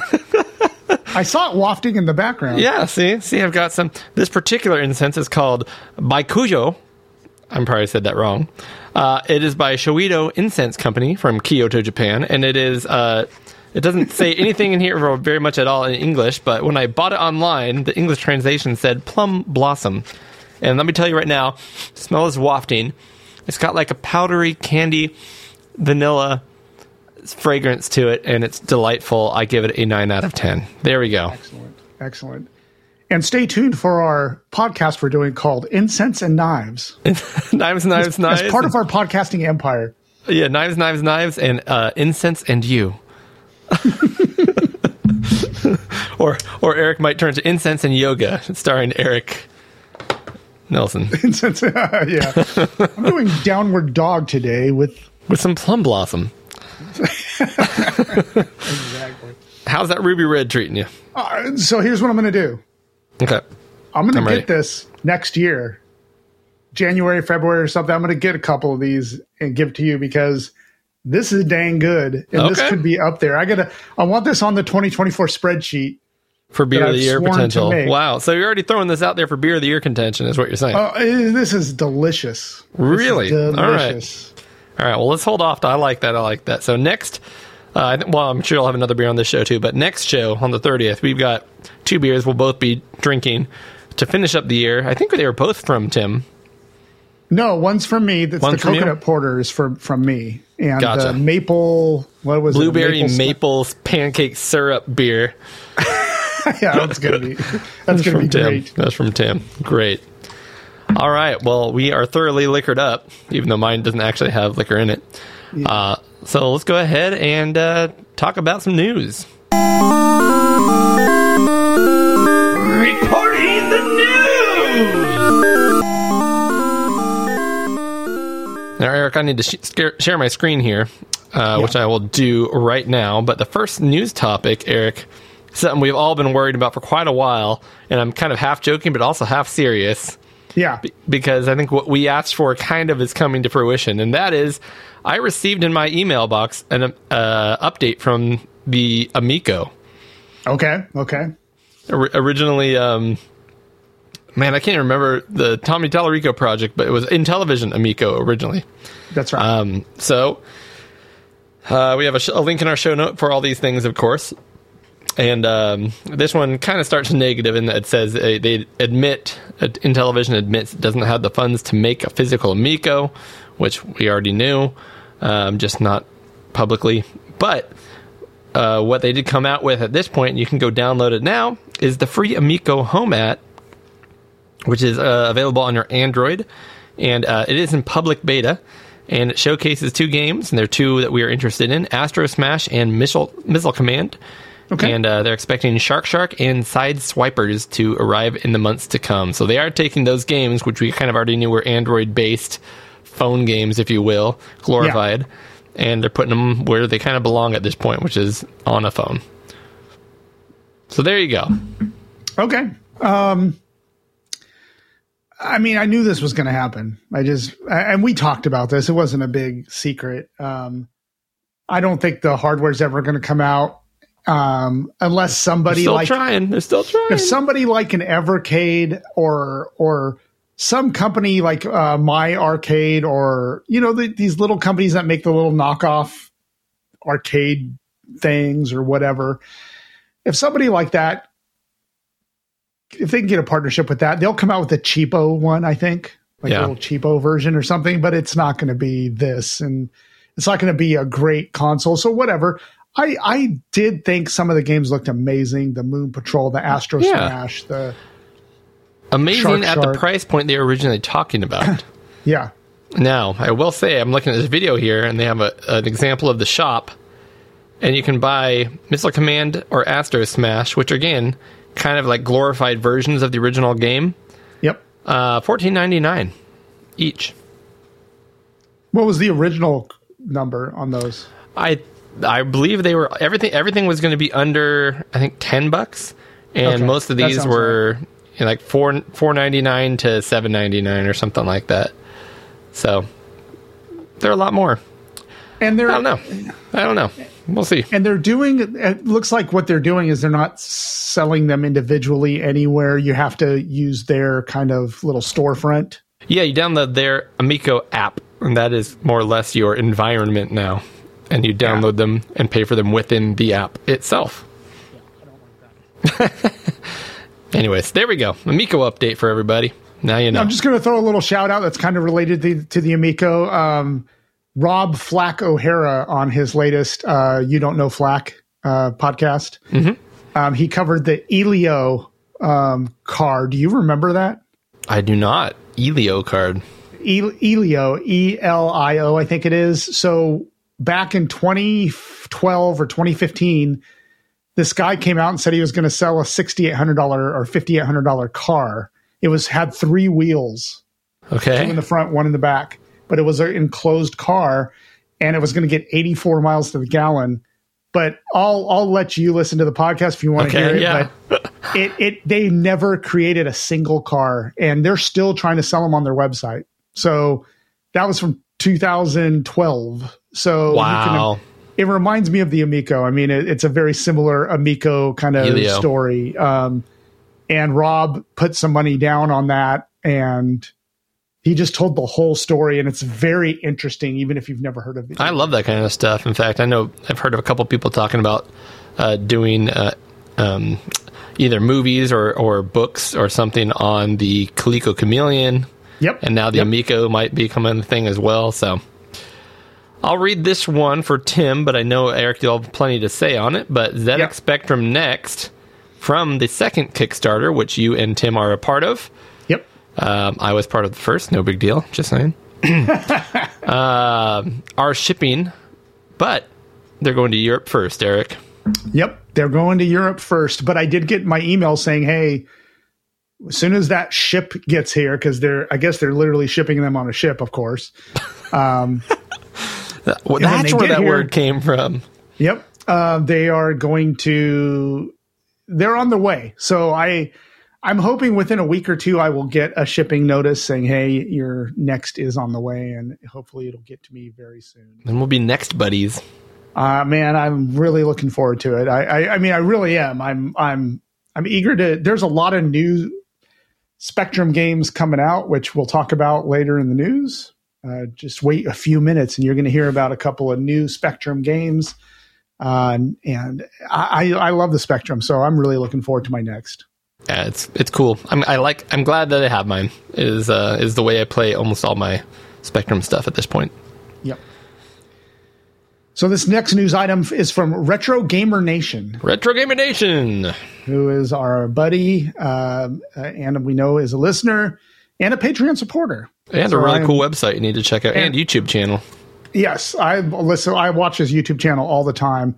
But he is he has an article about Yeti Mountain. That's what it's called, Yeti Mountain. Yep, I think I talked about it last month. It looks really good. It does. It is a Commodore 64 game about looking like skiing, like you ski down the slope, and there's a lot of games like that. But this one's more kind of a RPG-ish kind of game where there's different things going on, and you basically looks like from place to place by skiing. But once you get to a place, you walk around, and I don't know if you solve puzzles or whatever, but it looks like a very in-depth, really cool game for the Commodore 64. It's hard to explain, but so I would explain it like so the skiing action is like Ski Free, like the free Windows 3.1 skiing game, Ski Free, where the Yeti comes and gets you. Yeah, which is a really cool game. But of course, they've done a lot more to it. But then it's kind of like that, but the same way they took golf in Golf Story and made golf like an RPG where you can like freely roam places and do other things. Yes, this also has. Right now we're looking at a side-scrolling action platformer kind of elements to it. It's got missions and things like that, but the moment-to-moment gameplay that you keep returning to is basically ski-free. Yeah. So it looks cool. Awesome. I mean, it looks right up my alley. I'm definitely going to get this and give it a go. And I guess Retro Gamer Nation has had a hand in kind of helping with the storyline or something. Cool. There's parts of the game I know he is helping out with. So I don't know. It looks really great to me. So I'm looking forward to this one. I agree. Yeti Mountain. Yeah. Do you want to read this one for Tim? Yep. Tim says, Golf Monday, another fantastic Pico 8 release from Johan Peets. Did we say it was Peets or Pites? Peits. Peitz. Is that right? Yeah. Let's just go with Peets. Yep, Peets, the creator of Cosmic Collapse, which we're going to talk about again later in this episode, or next episode, I think. Tim mentions he played this quickly, and he seems excellent so far. I did get this and played some of it, but I didn't get to the part where I got my golf cart, so I think it gets different after that, but it is a really cool golf game on Pico 8. So check it out, Golf Monday. So it's interesting because you can get it on itch.io, and this is just like Cosmic Collapse. It is a Pico 8 game that you pay for. It's not on the free Explore site. You actually buy it, and then you can actually download on itch.io as a Windows executable. It's basically like a packaged Pico 8 game within its own executable kind of a thing. It's interesting. It's like a Pico 8 wrapper because I didn't see that you get the cartridge. It's only played on Windows, Linux, and Mac. But it is a Pico 8 game, like in the strange wrapper. So it is really cool, but it plays fine. I mean, I had fun playing it, but I didn't get a lot of time with it. I played 18 holes of it, and really, that's about all I needed of it. It only took me 25 minutes to play 18 holes. Yeah. But it's really cool. But what's fun about it is you're playing this pretty straightforward golf game, but there's things you can choose to do. Like when you get your golf cart, you can run over people, and park your. I like to park the golf cart on their ball so they can't hit it, and then they get mad at you, and you can scare them and things like that. There's ponds, of course, because it's a golf course, and if you walk through them, you just see like bubbles as you go underwater, and you pop up the other side. Just some really fun character stuff like that. But the golf itself is kind of simple and fun. But currently asking $4.95, and it's $1 off on sale right now. So cool.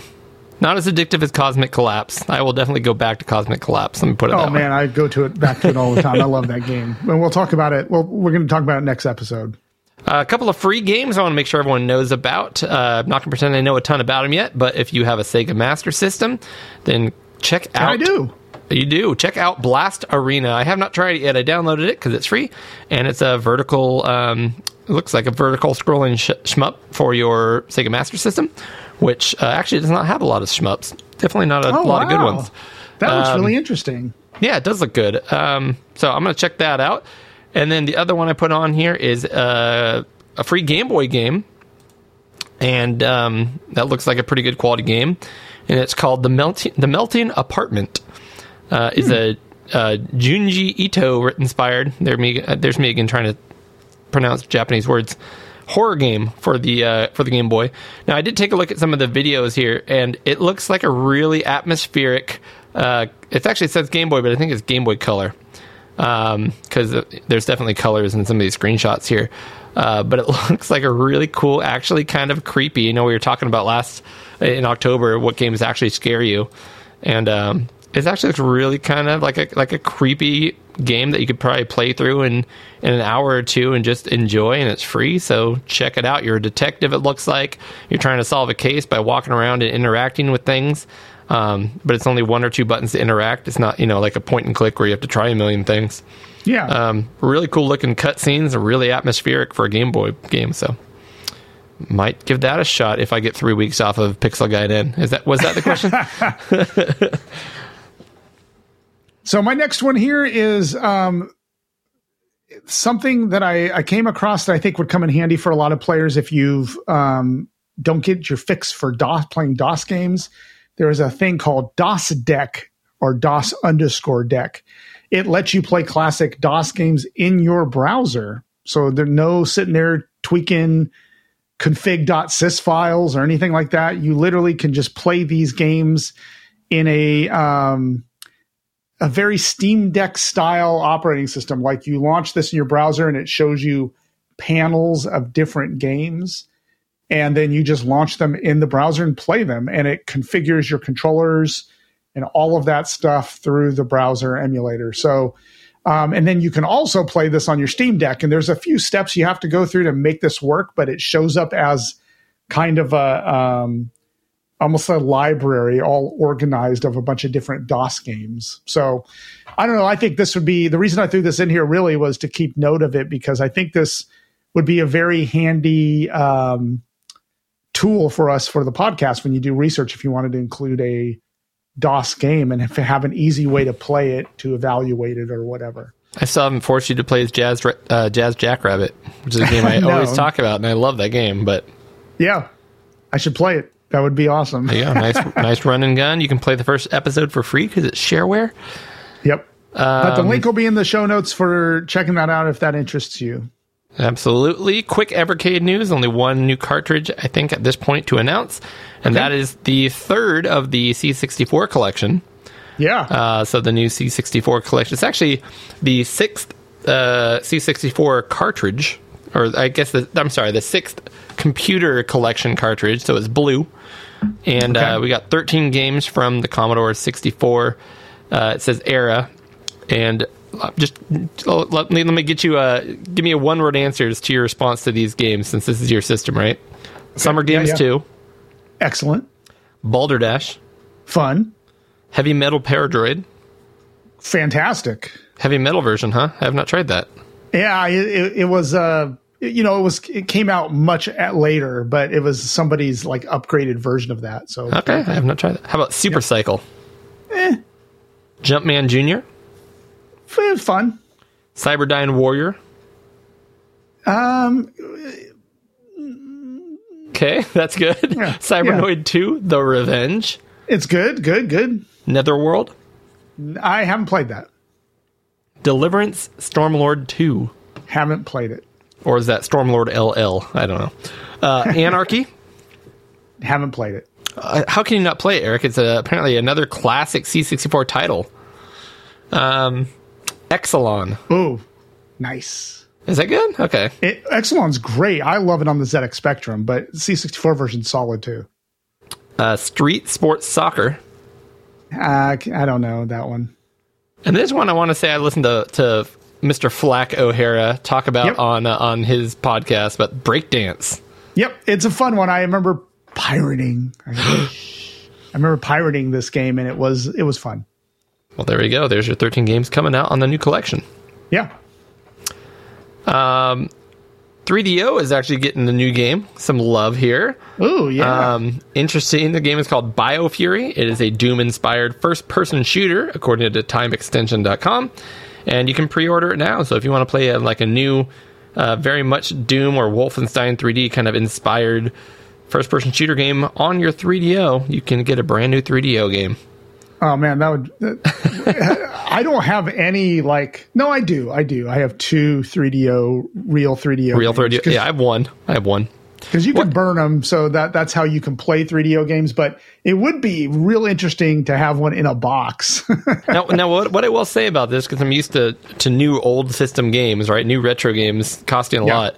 The standard NTSC version of the game has a jewel case with pressed disc art, so it's it looks like a legit disc.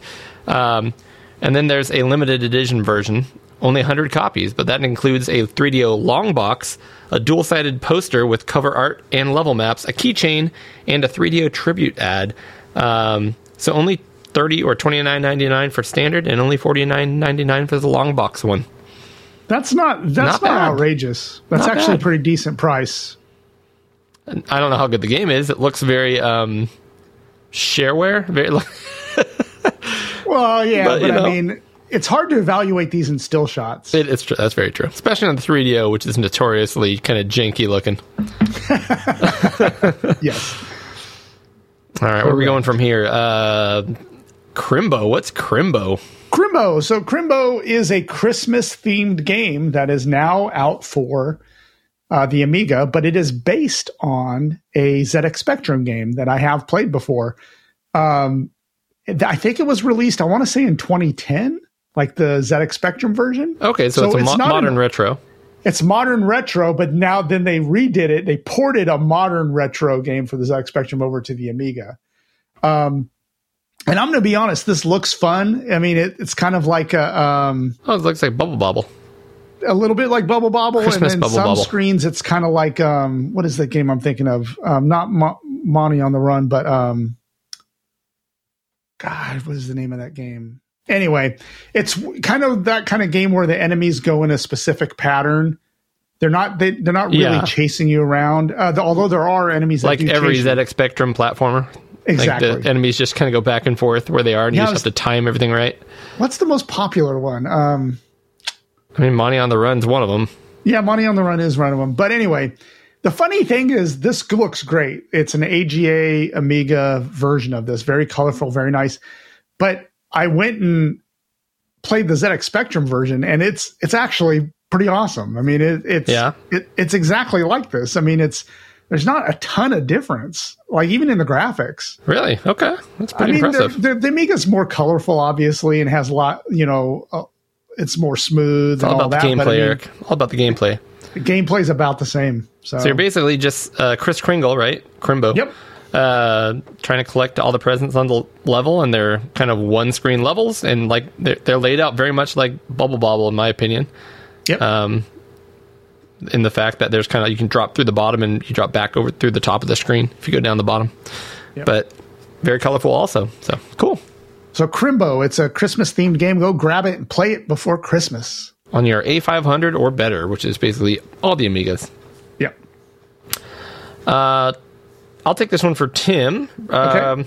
Not much more to say about this one. It's kind of been the big rage, but we've all played Briley Witch Chronicles to different extents, which is the Commodore 64 RPG that Sarah Jane Avery came out with a few years back.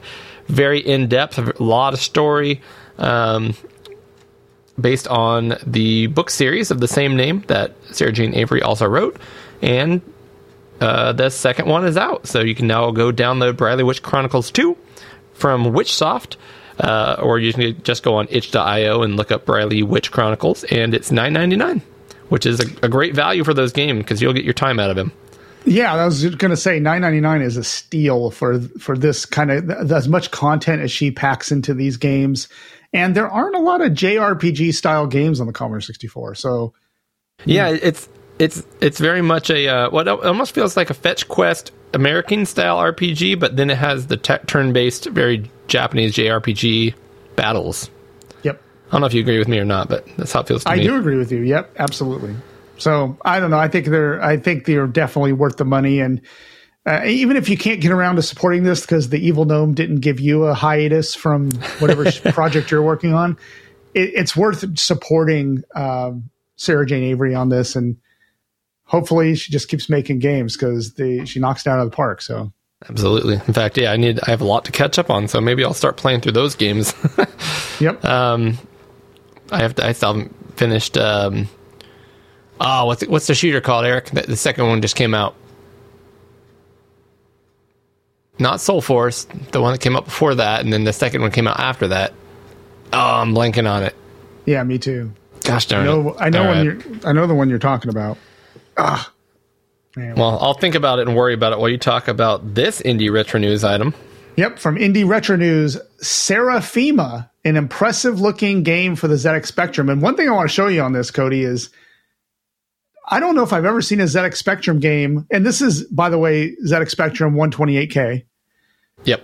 It has an amazing soundtrack if you listen to it. And I haven't downloaded this game yet, but I've watched a ton of videos on this.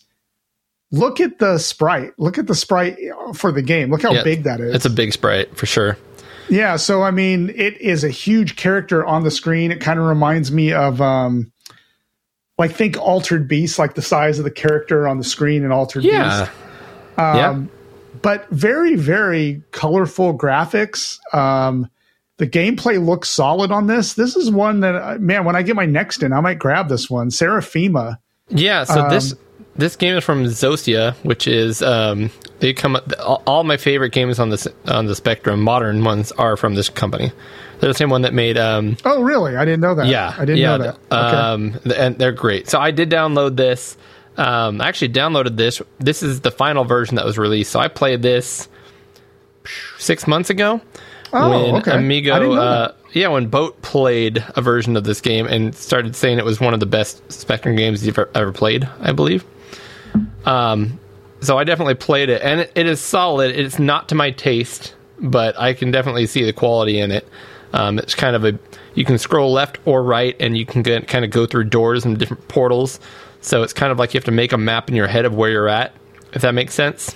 Yes, it does. And then you get, you're attacking enemies and stuff to get through to places, but you're ultimately trying to get different objects so you can backtrack and open up different portals. And it's kind of a action adventure / I guess almost a Metroidvania, but not a platformer.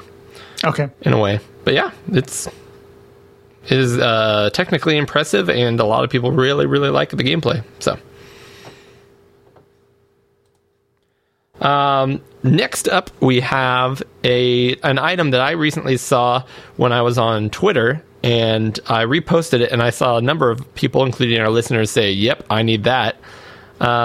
And it's from Commodore Forever, whose power supply I currently have right in front of me here that I use to power up my Commodore 64. Okay. And if you go to CommodoreForever.com, you will see that they have for sale now something you never thought you needed. Now that you know it exists, you can't live without it. And all it is of course, now it's not going to show up when I click on the button. It is a 90 degree power adapter. So it's black. It has a nice Commodore 64 logo. I'm describing it to you, Eric, because you can't see it because it's not opening right now. And basically, you know how your power sticks out the side of your Commodore and it's really hard to like shove the power in there and bend the cable and you always end up crimping it or bashing it or what? This is just a tight 90 degree, so it shoots kind of backwards. So you can just plug in your power in the back. That is actually really handy because you're right. It like, if anyone knows, the Commodore 64 has a power supply on the right-hand side. There they are. It just goes straight out. So this looks like a nice little adapter that will turn that around. And it's just got a cool little look to it, little logo, and it fits in tight and snug, so it heavily reduces the amount of space that is required on the side of your Commodore, especially for me, because I have this little bracket that holds my TV up, and the Commodore slides underneath it. Yeah. And I can't put the power in. I have to pull the whole thing out, plug the power, and use it, unplug it, push it back in. With this device, I will be able to just slide it in and out without having to do with any of that. That's awesome. Yeah. And then while you're there, he also sells some games that boxed games for the Commodore 64 and a couple other things. So I think it's definitely worth. Actually, right now it looks like he's selling some of his systems. He has a German 128D converted to NTSC on for sale up there now. Yeah. No, he's got a lot up here, but do not use the code PG10 on his website. It will not work. It will not work. There is no 10% off discount yet. Although I haven't verified that. It might work. I guess you can give it a shot. We'll see what happens. What about this digital topic here? I'm interested. Oh, so Cody, can we get serious for a minute? Please, Eric. Let's get serious. Europe is a weird place, but they do. Okay. Wait, good start. There goes half our listeners. I just killed half of our audience. They're never tuning back in. Europe is a weird place, but they do right things a lot. They do stuff right a lot. And all right. Their Court of Justice in the European Union is working on making it mandatory for people to be able to resell their digital games. This is my standing ovation. Yes. So I'm going to tip my hat to the EU, and if this catches on there, I hope it comes over here because that it's just hard to even put into words how important that really is. When you buy a game, you should be able to sell it to someone else when you're done with it. That's all there is to it. Whether it's physical or digital or whatever, you should be. Now, if you have a system like Steam, I mean, that's a perfect thing because if there was some mechanism in there to sell and receive games in Steam, you couldn't play them anymore. So there's no piracy. It just removes your license to it. You can't use it anymore and you sell it to someone else. I think that really means you own the game. If you can't sell your game, you don't own it. You're just leasing it. I think I might have clapped a little far in advance. What I'm clapping is treating a digital game as a piece of property because you paid for it and you own it. So yes I am. That being said, I'm also now kind of being able to permanently own the game is my main goal. Yes, which you can't do on a lot of these services and systems. That's right. But reselling, I guess, that also leads me to think of all kinds of shenanigans that could happen because of that. So I think this is going to be a very difficult thing to make viable.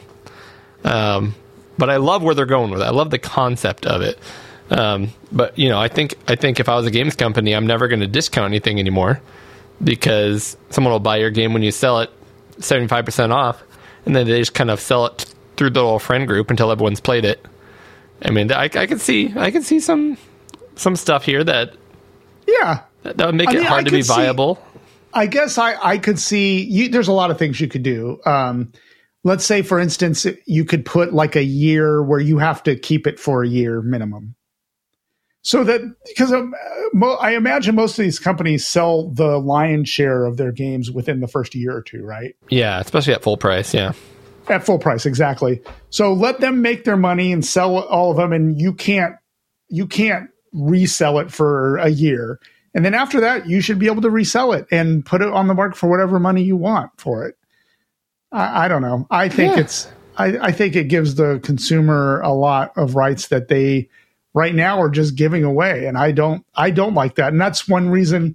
I know you and I are both big advocates of physical games, but there are problems with physical games too. I mean, distribution. There's a lot to unpack there, and I don't think we have enough time in the episode to really go down that rabbit hole. But yes, I am very interested to follow this and see what happens. This will be interesting. Yep. So anyway, cool. Yep, that's what I thought. I thought that would be very interesting to bring up on the show. So. Tim has one here. Do you want to read this one for Sure. Tim? Yep. Sonic Drift is getting a new 16-bit reimagining. A small team of developers are busy working on a free, I like that, Mega Drive Genesis-style tribute to Sonic Drift series. So I did check into this. So two things about this. First and foremost, again, I want to point out the difference between somebody who makes a Nintendo fan product, which immediately gets shut down and just deleted and thrown off the face of the earth, and yes. Sega with their Sonic, they almost encourage people to make fan games. Yes. So this is made by the same team or same small team of developers that made, if you remember, a Game Gear version, Game Gear game into a Genesis game, and that was Sonic Triple Trouble. Yep, that's right. With Tails. I remember that. Yeah. And so this is the same thing. Sonic Drift is originally a Game Gear game, and they basically reimagined it as a basically Super Mario competitor on the Genesis, and it's got that whole Mode 7 feel, and I will absolutely download this and play. Here we go. There it is. Play this on my Genesis. So there you go. It looks really cool. It actually looks even more smooth and better than the Mode 7 on the Super Nintendo. Yep. And no extra chips or anything like that. So right now you can play the demo. 3 tracks and 7 characters available. So I will have to check that out. Nice. There we go. So I want to take 1 minute here. I finished my beer, and I didn't get to rate it. And I'm going to rate it. You said you wanted to do it later when we drink it together, I thought. But hey. Oh well, we could do that. No, rate it. You already said it's potentially a beer of the year for next year. So I'll wait. That's fair. All right. Oh, man, now you got me all curious. You got the rating on the tip of your tongue. You already know what you want to... You got the scale in mind. You already got the percentage. I did. I was going to rate it out of 12 manger babies.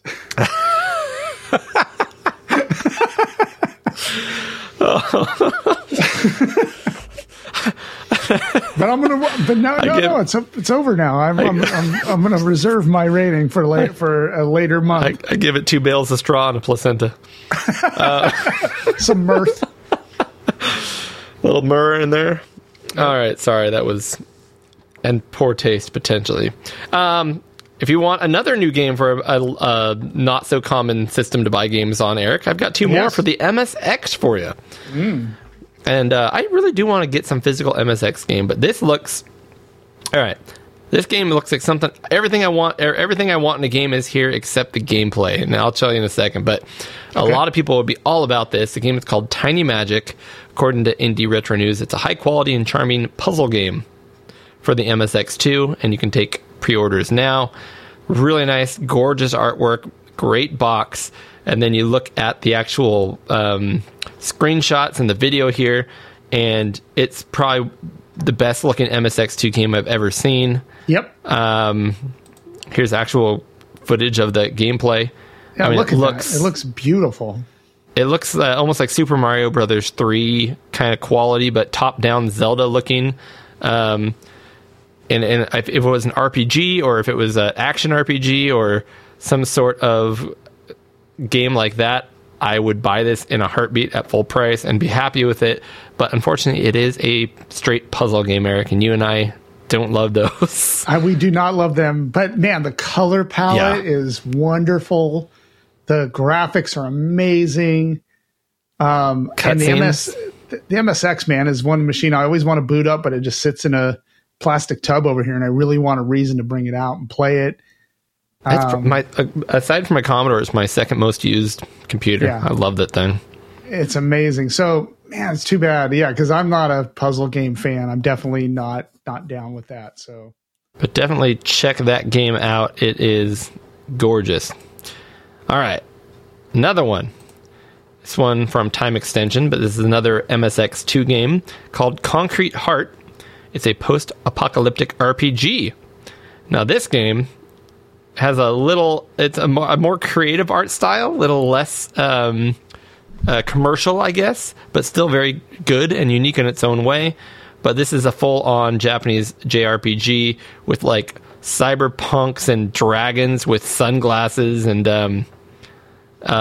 this one looks pretty solid as well. But this is expected to come out in 2024, early 2025. So we have a while to go on this one yet. But this one looks like it's going to be both physical and a ROM. So anyways, MSX getting some love this week. yeah. You be Tim. Okay. And this sounds really interesting, so I need to look into this. Rival Gangs EXT is a top-down, open-world sandbox game for the ZX Spectrum 128K, taking influence from the original GTA games. Did you ever play the original GTA games? The top-down ones, I played them a little bit way after the fact, and loved the concept, but never got comfortable enough with the controls to really dig into it. But this looks like it.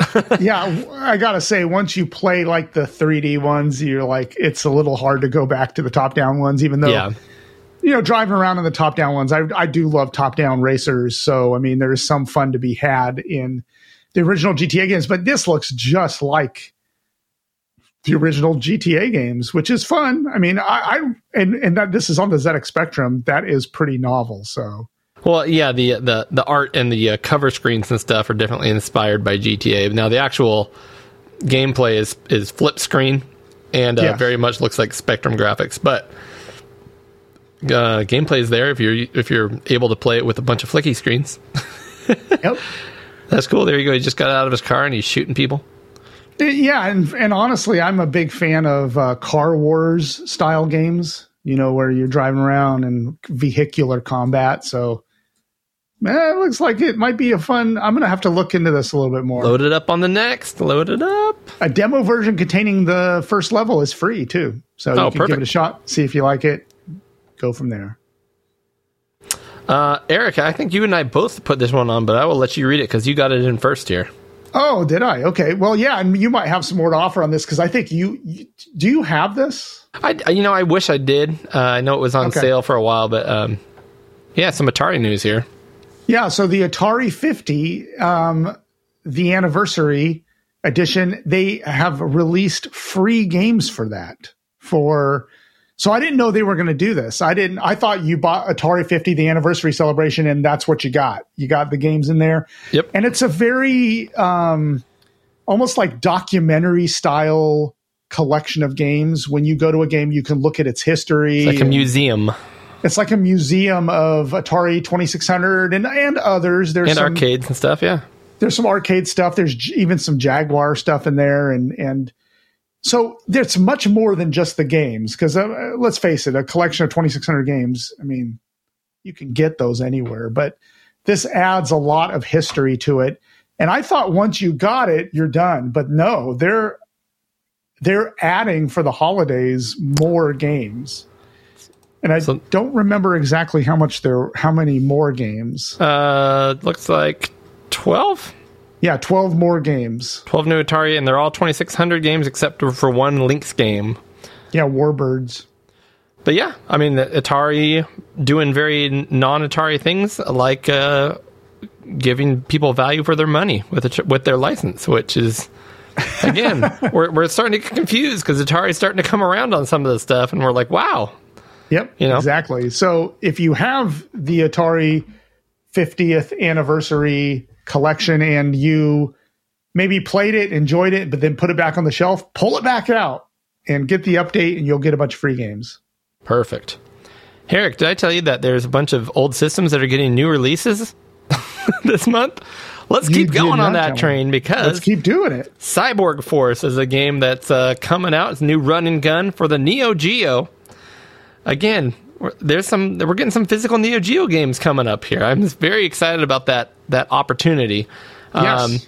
Now, in typical form, I guess, Neo Geo, for whatever reason, translates well even back in the day and still now to the Dreamcast. So if you don't have a Neo Geo or don't want to spend $400 on a huge Neo Geo cartridge, you'll be able to buy the Dreamcast version. It's also coming out on the PSP, and I think they mentioned here they'll be selling the ROM individually as well, which is what I appreciate because I can throw it on my little SD. I shouldn't say little, my gigantic Neo Geo cart. Yes. But Cyborg Force, I'll be honest, this game doesn't look as amazing as some of the other ones I've seen that are copying Metal Slug, but it does look like a solid, stylized Metal Slug run and gun kind of game. Very much kind of more Contra than Metal Slug, but definitely in the Metal Slug vibe. And and that Cyborg Force, I see big bad dudes that look almost like the original Duke Nukem, the PC version, and very much Contra type levels and platforms, but with a whole lot of bullets on the screen at the same time and blasting things with you and your buddy, and it's a run and gun, and it's Neo Geo.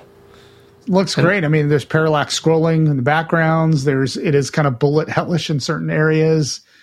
Well, I wouldn't say hellish. I mean, there's a lot. That feels very Contra, actually. More so than Metal Slug. So, I don't know. Part of me appreciates that it's not the typical kind of chibi Metal Gear style graphics. It's something else. So it looks cool. But you're right. I know. I heard about this on another podcast, and I guess the Neo Geo cart's going to be a lot of money.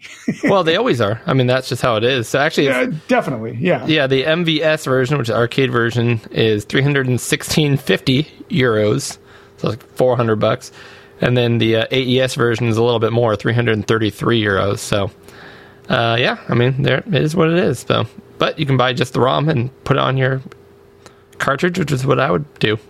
Yeah, it'd be neat if it was a Dreamcast game in a case and stuff. That would be fun too. I'm sure they'll do that as well. Yeah. They usually do. Cool. This is real quick. I guess it's not that big of a deal, but interesting that they are bringing back the Mana series, like Secret of Mana, and those games that I loved on the 16-bit systems, and eventually I think they had a 32-bit one as well. But they're coming back on all the new consoles, your Xbox, your PlayStations, your PCs, with a game called Visions of Mana coming out in 2020. And it looks kind of like every current Japanese game out there with these just super stylized anime people. But that being said, you watch it and you'll see some cues to the original Mana games, and that the gameplay, although it's kind of that character in front running around, kind of like Breath of the Wild style, it does have kind of that Secret of Mana action RPG vibe. So looks kind of cool. It's coming out from Square Enix. It does look cool. Yeah.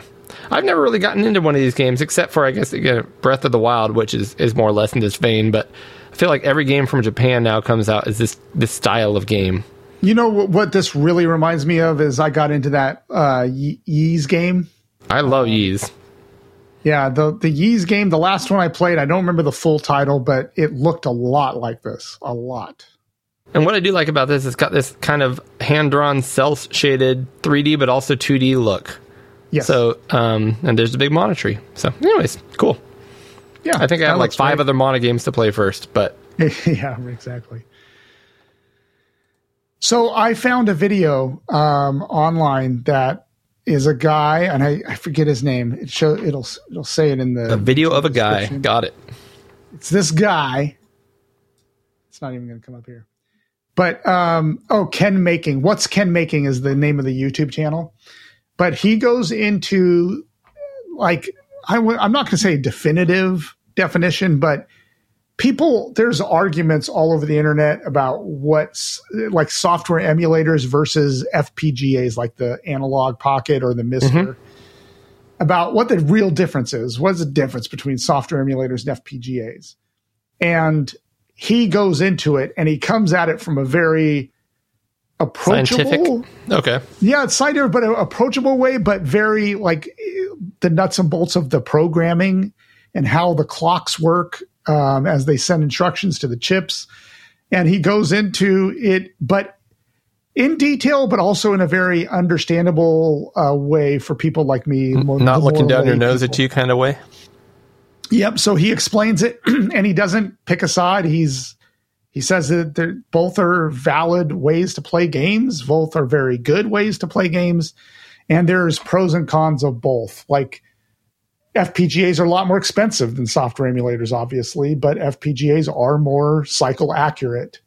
And he shows you, because a lot of times when you see these arguments on the internet, they'll go into like, well, my software emulator seems to play games just fine. So he'll bring up actual games where it glitches or it shows like it doesn't play quite right. And then he'll play it on the Mister and it plays perfectly. But then also the Mister is like $200 more than what it would be to set up. So, I mean, there's pros and cons, but he goes into it and explains the nuts and bolts differences between software emulators and FPGA. So if you're ever interested in that, there'll be a link in our show notes for What's Ken Making, and it's an excellent video. And I learned a lot from it. I think it's great. And he gets down into the schematics and like charts and all kinds of different emulation and physical consoles. And wow, yeah, I could waste a half hour watching this. Yes, and it's very good. It's not boring at all. It's very good. So give it a shot, and you'll learn a lot. Very cool. This news item really isn't that much of a news item. It's more like something that was kind of interesting as a news item, but it totally just jogged my nostalgia, to be honest with you.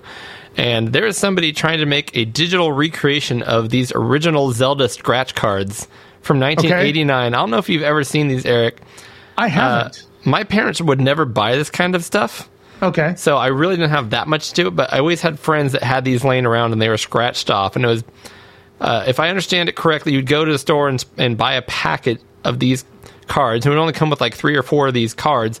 And they're like lottery scratchers, basically. But your goal was to scratch off. There's, like 12 of these little circles, depending on which game you're playing. Links on one side, and enemies on the other side, and you'd scratch off one of the one at a time, and you're trying to get enough like attacks before the enemy attacks you, and then hopefully you have a shield so you can defend it. And it's really just kind of like, did you scratch off the right ones at the right time? And you kind of keep track of the game yourself. And of course, once you've scratched off everything in the order, if you either beat the guy or you lost to the guy, the card is now no good for anything ever again. That was the game. Just kind of collectible or whatever. Yeah. So, anyway, somebody's taken this. It was made by Topps originally, the Nintendo Game Pack, and they had them for multiple different Nintendo franchises. But the one I particularly remember was Link, and or Zelda, which Adventures of Link, I think is what they called it here, though. So it's based on the second game, I guess. But there you go. Somebody's recreating these digitally, and I think the big thing is, them trying to get enough of these scratch cards to try to create a realistic algorithm to correctly randomize the attacks and defense and all the different icons and where they would correctly go. That's pretty neat. So it's an interesting project that's easy to replicate, but hard to actually get the data part of it correct. Yeah. So, anyways, I totally remember these. I'm like, oh man, I completely forgot. I would have. That's something I would have loved as a kid, something like that. So that's pretty neat. And Eric, it's time for the end of the news, which I call the news of the weird. Sega's selling $800 watches. I did see these online. Yeah, you can buy a Mega Drive or Genesis watch. They're $800 a piece. They don't look good, and they're expensive. Don't look good. I would not be caught dead with one of these. I'm not going to lie. Even though I'm a retro gamer, I'm not going to wear one of these and say, "Yeah, remember? See this dorky looking thing? Yeah, this was $800." So, I guess it's Anacorn is making these, or in collaboration with Kojima Productions. I don't know. They go on sale earlier in December, so they're on sale now. And again, there's 3 models here: a Mega Drive, a Genesis, and I guess a different version. I guess if you're in the UK or in Japan, you've got your version of the Mega Drive, Genesis, whatever you want to call it. So there you go. Definitely something I would never, ever buy for $800. That's crazy. That's crazy money for really any watch, but yep, that's just me. Another thing that although I understand to a point, would not spend my money on is if you want to buy video game soundtracks on vinyl. I love the concept of it because vinyl is cool. Yeah. And video game soundtracks, most of them I really enjoy, but in the context of playing a video game. This is very specific.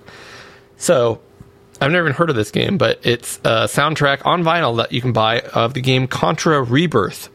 Now, Contra Rebirth doesn't ring a bell for me, Eric, and it turns out that's because it was a specific WiiWare title back in 2009. I'm sure it was good. It was developed by M2, but to my knowledge, it's not a game you can get anymore or play anymore. But you can buy the soundtrack on vinyl. Yeah. I'd love to play the game because I love Contra, and M2 makes good stuff. But for $30, it's actually a really good looking. It's bizarre. It's a very artsy. It's not like a picture of the video game. It's definitely. It's almost like tie-dye. Hand drying, yeah, hippie tie-dye, blacklight, and then the really cool clear vinyl with the red and blue splatter on it. It's a cool looking piece, but there you go. Kind of news to weird just because the subject matter is kind of so archaic, or not archaic, but esoteric. Yeah. No, you're right. And then I had 2 pieces of Atari news, Eric, which at this point I just put into news of the weird because it's Atari and I don't know what's going on with them. One of them you already touched on, which is Atari being good Atari, adding 12 games to the 50th anniversary. I can't talk, Eric. 50th anniversary celebration. And then we got to have a yin to our yang. Atari is now taking pre-orders for a $299.99 limited edition cartridge set. So for $300, you can have 4 new Atari 2600 games that are copies of old games. I think these are actually the new games, though. Okay. Which is a bummer for me, because so we've got Dark Chambers, which I guess was an old game but never got released. Okay. Save Mary, Outlaw, and Fatal Run. I think these are all games that were never on the 2600 before. In beautiful boxes with correct Atari 2600 cartridges, but $300 for 4 of these games, man. That's hard. That just gives me heartburn. That's not doable for me. If these were $29.99 each, I would probably buy a couple. Yeah. $300, my goodness. So, anyways, there's Atari being Atari again. And it's limited. The looks like the set is limited to 500 copies. So, well, and what I hope is if people want to get their limited stuff and it comes in a little box, so it all looks like one nice set. Great. Now then, sell individual copies for reasonable prices or something, please. That'd be great. Yep. All right, Eric. That is the news, my friend. Nice. Lots of good news. Lots of good news. Do you want to have another quick beer before we start this battle? I would love one. Go for it, Eric, and I'll watch you drink it. Is that awkward? Exactly. I'm going to bring. I'm going to have this vanilla porter, and I think we've had this on the show a long time ago. Which one's that? Show me. From Breckenridge Brewery. It is a vanilla porter. I don't think I've had that one. That looks amazing. Okay, so maybe maybe we haven't had it. I could have sworn we did. And Eric, I will be lighting up another stick of incense and having a Tahava unsweetened original black tea. I'm sure that's going to be delicious. Straight out the bottle. You know what? No, I'm going to pour mine in a glass. A porter. I can't drink porters out of a bottle. Porter out of a bottle would be weird. I agree with that. Or a can would be even weirder. I'll do a lager, I'll do a pilsner, I'll do a red ale out of a bottle, but I won't do a porter. So there it is. Vanilla porter. Cheers, my friend. Cheers. Sipping on that tea. Mm-hmm. This smells vanilla-y. You know, I might have just had this on my own and not on the show. I bet that's what happened. Roasted malts with notes of vanilla. 5.4%. Breckenridge Brewery. It actually sounds a lot like the plum blossom incense I'm smelling right now. It's actually very similar flavor profile.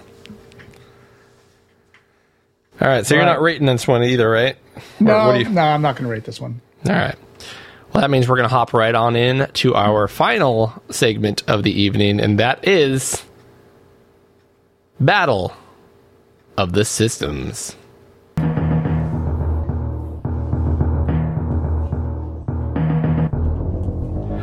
Battle of the Systems.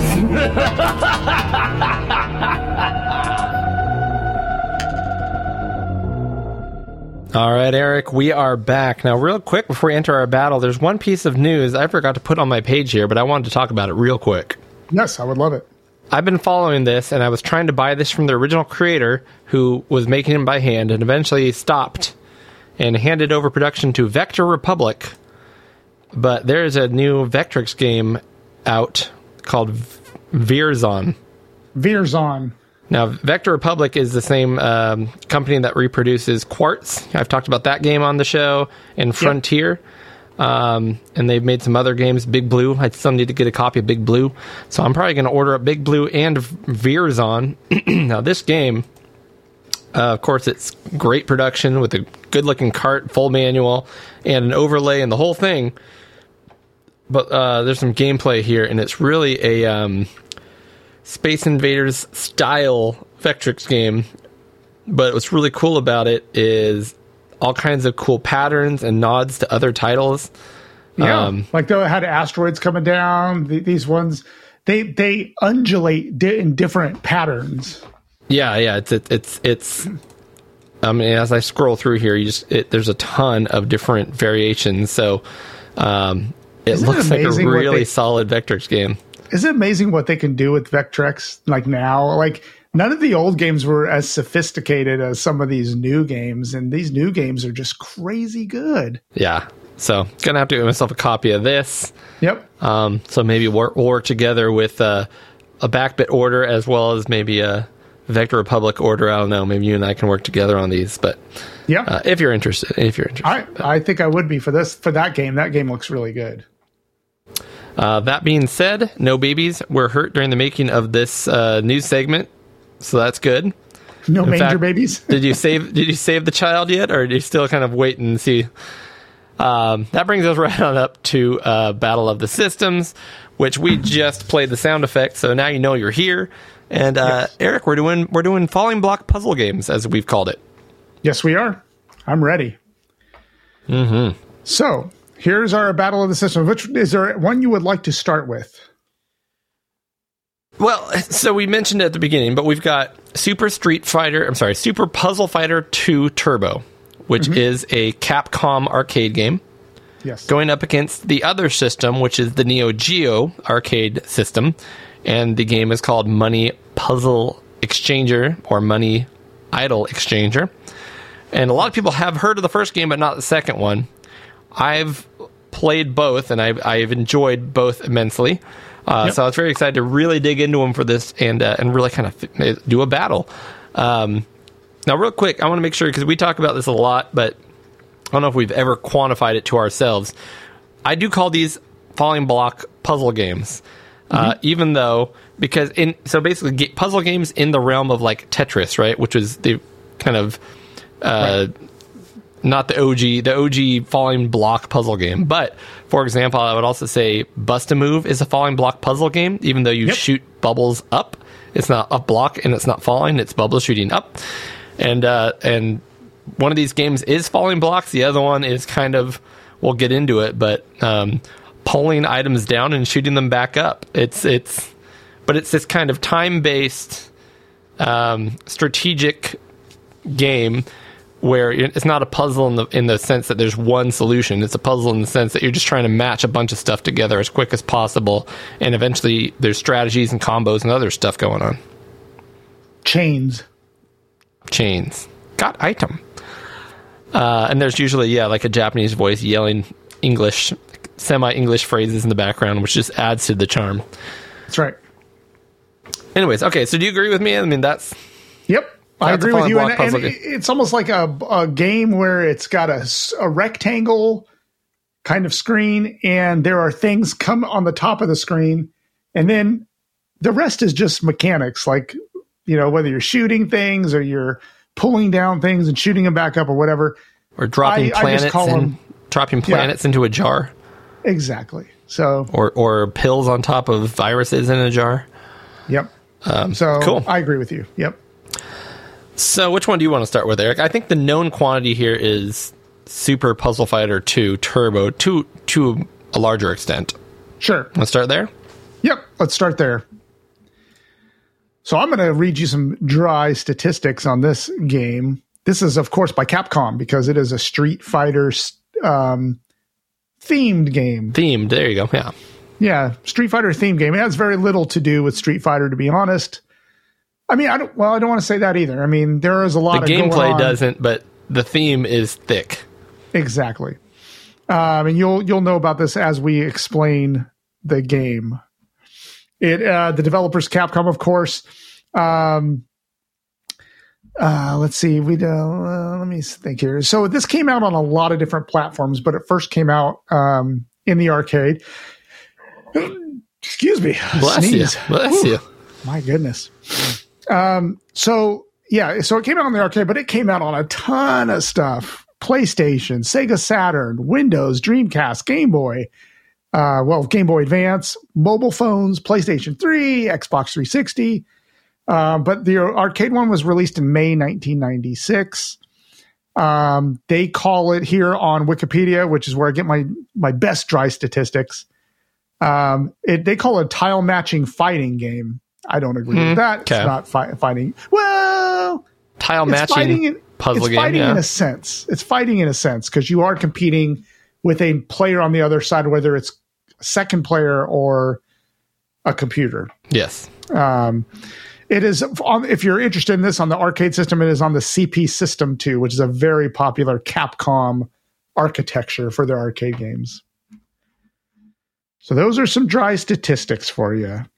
Cool. This was released in Japan as Super Puzzle Fighter 2X. Okay.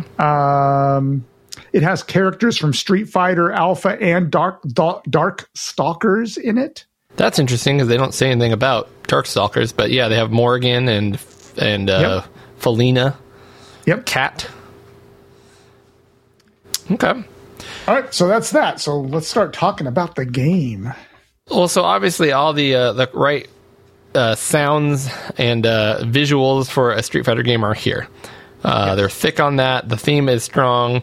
The music is good, pretty darn good. It looks the part, and it does that very well. The characters are hand-drawn, and they're chibi, so they have little bodies, big heads. Yes. So they're trying to differentiate this from your kind of super serious Street Fighter game and say, hey, this is a Gaiden, Eric. This is a side tangent to the original series. So this game, I want to let you talk more about the gameplay if you would, but I will say the game, you kind of mentioned it. There is no there is one player ways to play this game, but it's not a single player game. It is you versus another opponent, whether it's a computer or another opponent.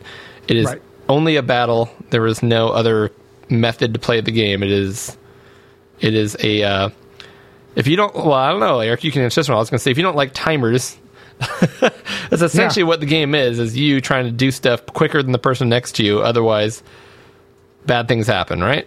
Yeah. There's not a timer per se, but here's a description of the game according to me. Okay.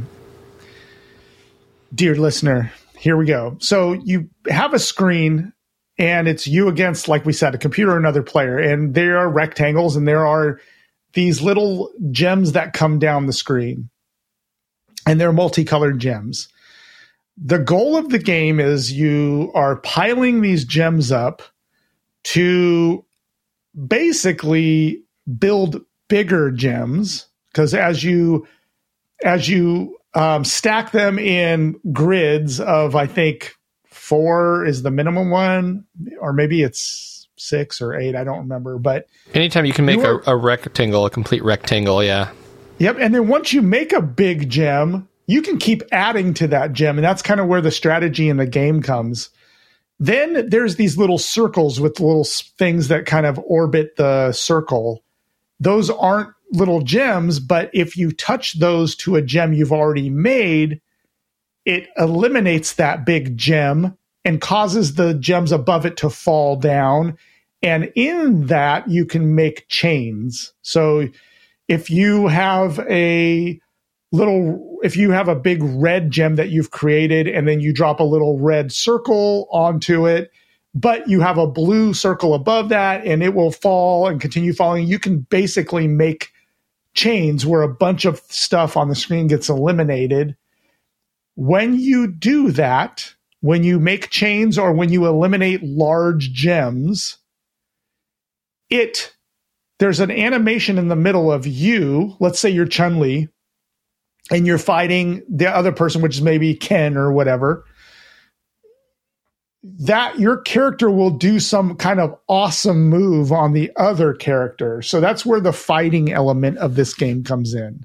And when you do that awesome move, it's going to dump a whole bunch of timer blocks onto the other person's playfield that count down from 5 to 0. So every time you place a block, all the counters go down 1. Yep. And if you match the timer blocks are colored, and if you match those up with the color of the blocks that you're sending down, you can eliminate the colored blocks in that row, if that makes any sense. But they're a lot harder to get rid of until they hit 0 and turn into normal gems of that color. So the blocks really, really get you in this game. Yep, they Those really timer do. blocks. And they prevent you from any kind of strategy you have. If you don't jump out and start making offensive moves against your character, you'll start getting these crappy blocks which block your original strategies of any kind, and it becomes much harder to clear things out. So, it is important to kind of jump out early with some offense to kind of get your opponent back on his heels so that you can then build bigger chains and bigger blocks to send more fighting moves to your opponent. Then when you do... Oh, yeah, go ahead. When you do finally do that, there's a big KO. There's some kind of big move, like a shuriken or something, and then you eliminate your opponent, and then you move on to the next opponent. And it's kind of in a Street Fighter style grid of enemies, and you just keep moving through your enemies until you beat the game. And you are trying to win 2 out of 3 battles again, just like Street Fighter as well. Yep. Now, the one thing you might ask is what's the difference between characters, besides the fact that their little animations in the center of the screen are cute and they do different moves, even though it's just animations. It's just the only difference that I can tell is that the blocks that you drop on your opponent can show up in different patterns. So it might be a whole bunch of vertical columns of different colors, or it might be diagonal columns, or it might be blocks like a checkerboard pattern. I couldn't tell if there was a specific benefit to one person or another. But and then of course they say some cute things in between fights as well. So looks like to play through the whole game you have to beat every opponent, just like in Street Fighter. And I think it's 8 total opponents if you're playing against the computer to quote unquote win the game. Yep. And like any falling tile thing, that does show what is coming up next. Yep. And a key thing of building a strategy is being able to look at that real quick and knowing where you're going to set pieces down. Speed is important in this game. So you got to get those blocks down, set them quickly, because again, you will build momentum of getting the first hits and the second hit and kind of knocking your opponent back on their heels so that they have all these crappy timer blocks and can't get a strategy going. You know what I mean? Yeah. I think that's it. What did you think about the game, Eric? I love the game. I've had a lot of fun with this game. I was very mediocre at this game until I'll admit I was looking online on YouTube videos and found a guy who was like, oh, if you're not very good at this game, here's what you could do. And the goal was to not worry about how high your blocks get stacked. Mm-hmm. Build big arse gems and then eliminate those gems as soon as you can to get big blows on your opponent. And then once you do that, you will start chaining wins together. And that's really the key to getting fur. I think I beat 5 opponents as my max. I never beat the game on 1 credit. On 1 credit, I was able to get through 5 opponents. Yeah. And I think the little sayings they have in between are really cute. I think the animations are really cute. Visually and thematically, the game is excellent for sure. Yep. So I really enjoyed this game a lot. This is a game that, again, falling block puzzle game, check, big check for me. Player versus player falling block puzzle games, yet just another check, which I think is super cool. The theme and the sound and visuals and everything, high quality, another check.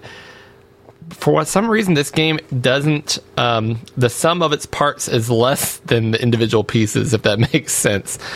The only thing I can attest it to is that maybe the gameplay. I played a lot of this on, I think it was on Xbox for a while with my family. We were playing it for a few days.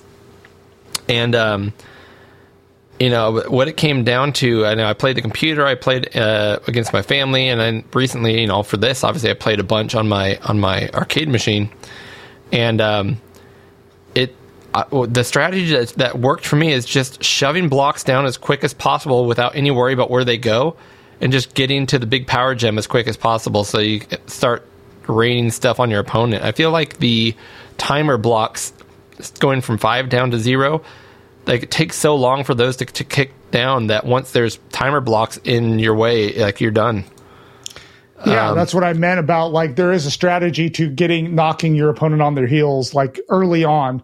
So you got to get those blocks down quick. But building big gems is like big monster punches in this game. Like, if you can build big gems and then eliminate those gems, you will score big hits on your opponent, which forces a lot more timer blocks on their side, and they can't recover from that. So there really is a race in the beginning. It's a race. It's a race, and that's, I guess, where my mind kind of loses some interest, because I want to sit there and make big gems, but typically, when you're on the 4th or 5th enemy, or even when I'm playing my family, it really comes down to who can get garbage on the other person first.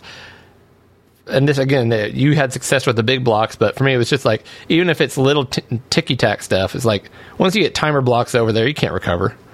So I'm just like, I'll get some timer blocks over there, keep them off their game until there's a big diamond that eventually comes down that will get rid of anything of one color, and then it just destroys them. The only thing you got to remember is that you can eliminate a ton of blocks by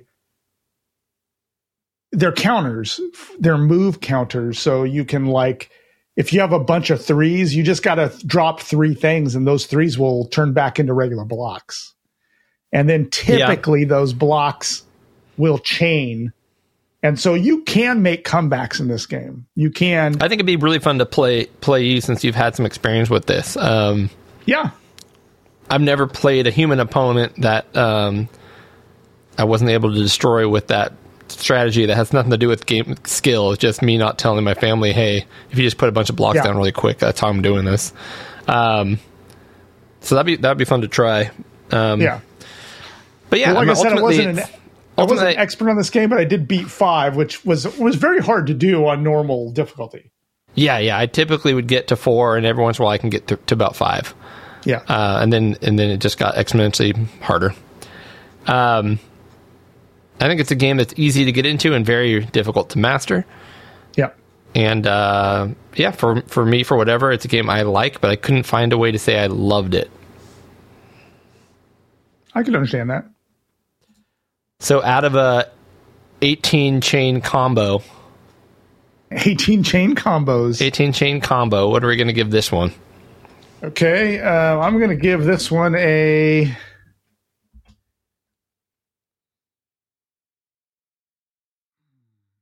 I'm going to give it a 14. All right, I was going to go 13. So we're similar here. We're very similar. Cool. Right on. So now we're going to go with Money Puzzle Exchanger, and that's just what I'm going to call it from here on out. Yep. Sometimes it's called Money Idol Exchanger. Just depends on, I think, where you get it or where you play it on or whatever. But that's what I'm calling it, Money Puzzle Exchanger. Some dry stats on that. Developer is a company called Face. In your face. So one of the rare games released for the Neo Geo that wasn't a Neo Geo developed game. Yep. Let's see. It obviously came out on Neo Geo arcade platform MVS first. Was released in 1997. It is a single player or multiplayer game. The producer was Kengo Asai. That doesn't sound familiar to me for any other games. I think this is really a one-off developer everything. I think it's kind of an odd one-off game. Let's see if there's any other good dry statistics. I mean, this also came out on a lot of different platforms, although I don't have a good list here on Wikipedia, but I mean, it did come out on the Game Boy in 1997. It came out on the PlayStation November 5th, 1998. It was on the PlayStation Network for a while, PS4, Xbox One, Nintendo Switch in 2018. So it did come out on a lot of different platforms. I'm not sure why they're not listing them here on Wikipedia, but I did find that information on other places. So I mean, I was not familiar with any ports. I thought it was arcade only. I've never seen a port of it. I'm going to look into that. Yeah, it says it was ported to the Game Boy in 97, PlayStation in 98. And it was in the Neo Geo's Arcade Archives series for Neo Geo on the PS4, Xbox One, and Switch. So I think you can find to play it on somewhere else if you can't find it on arcade. I'm going to look into that. That's interesting. So I did do a quick look for Face. Yeah. And does say a relatively obscure Japanese video game developer. It basically just made games for the TurboGrafx 16/PC Engine and Neo Geo. And that's about it. And then I could read you some of these games, but you would recognize none of them. The only one that's... Yeah, there's one game called Hanny in the Sky where this little like pencil thing. It's a shooter that was on the Neo Geo. I've seen that one before. And Metal Stoker sounds familiar, but for the most part, nothing.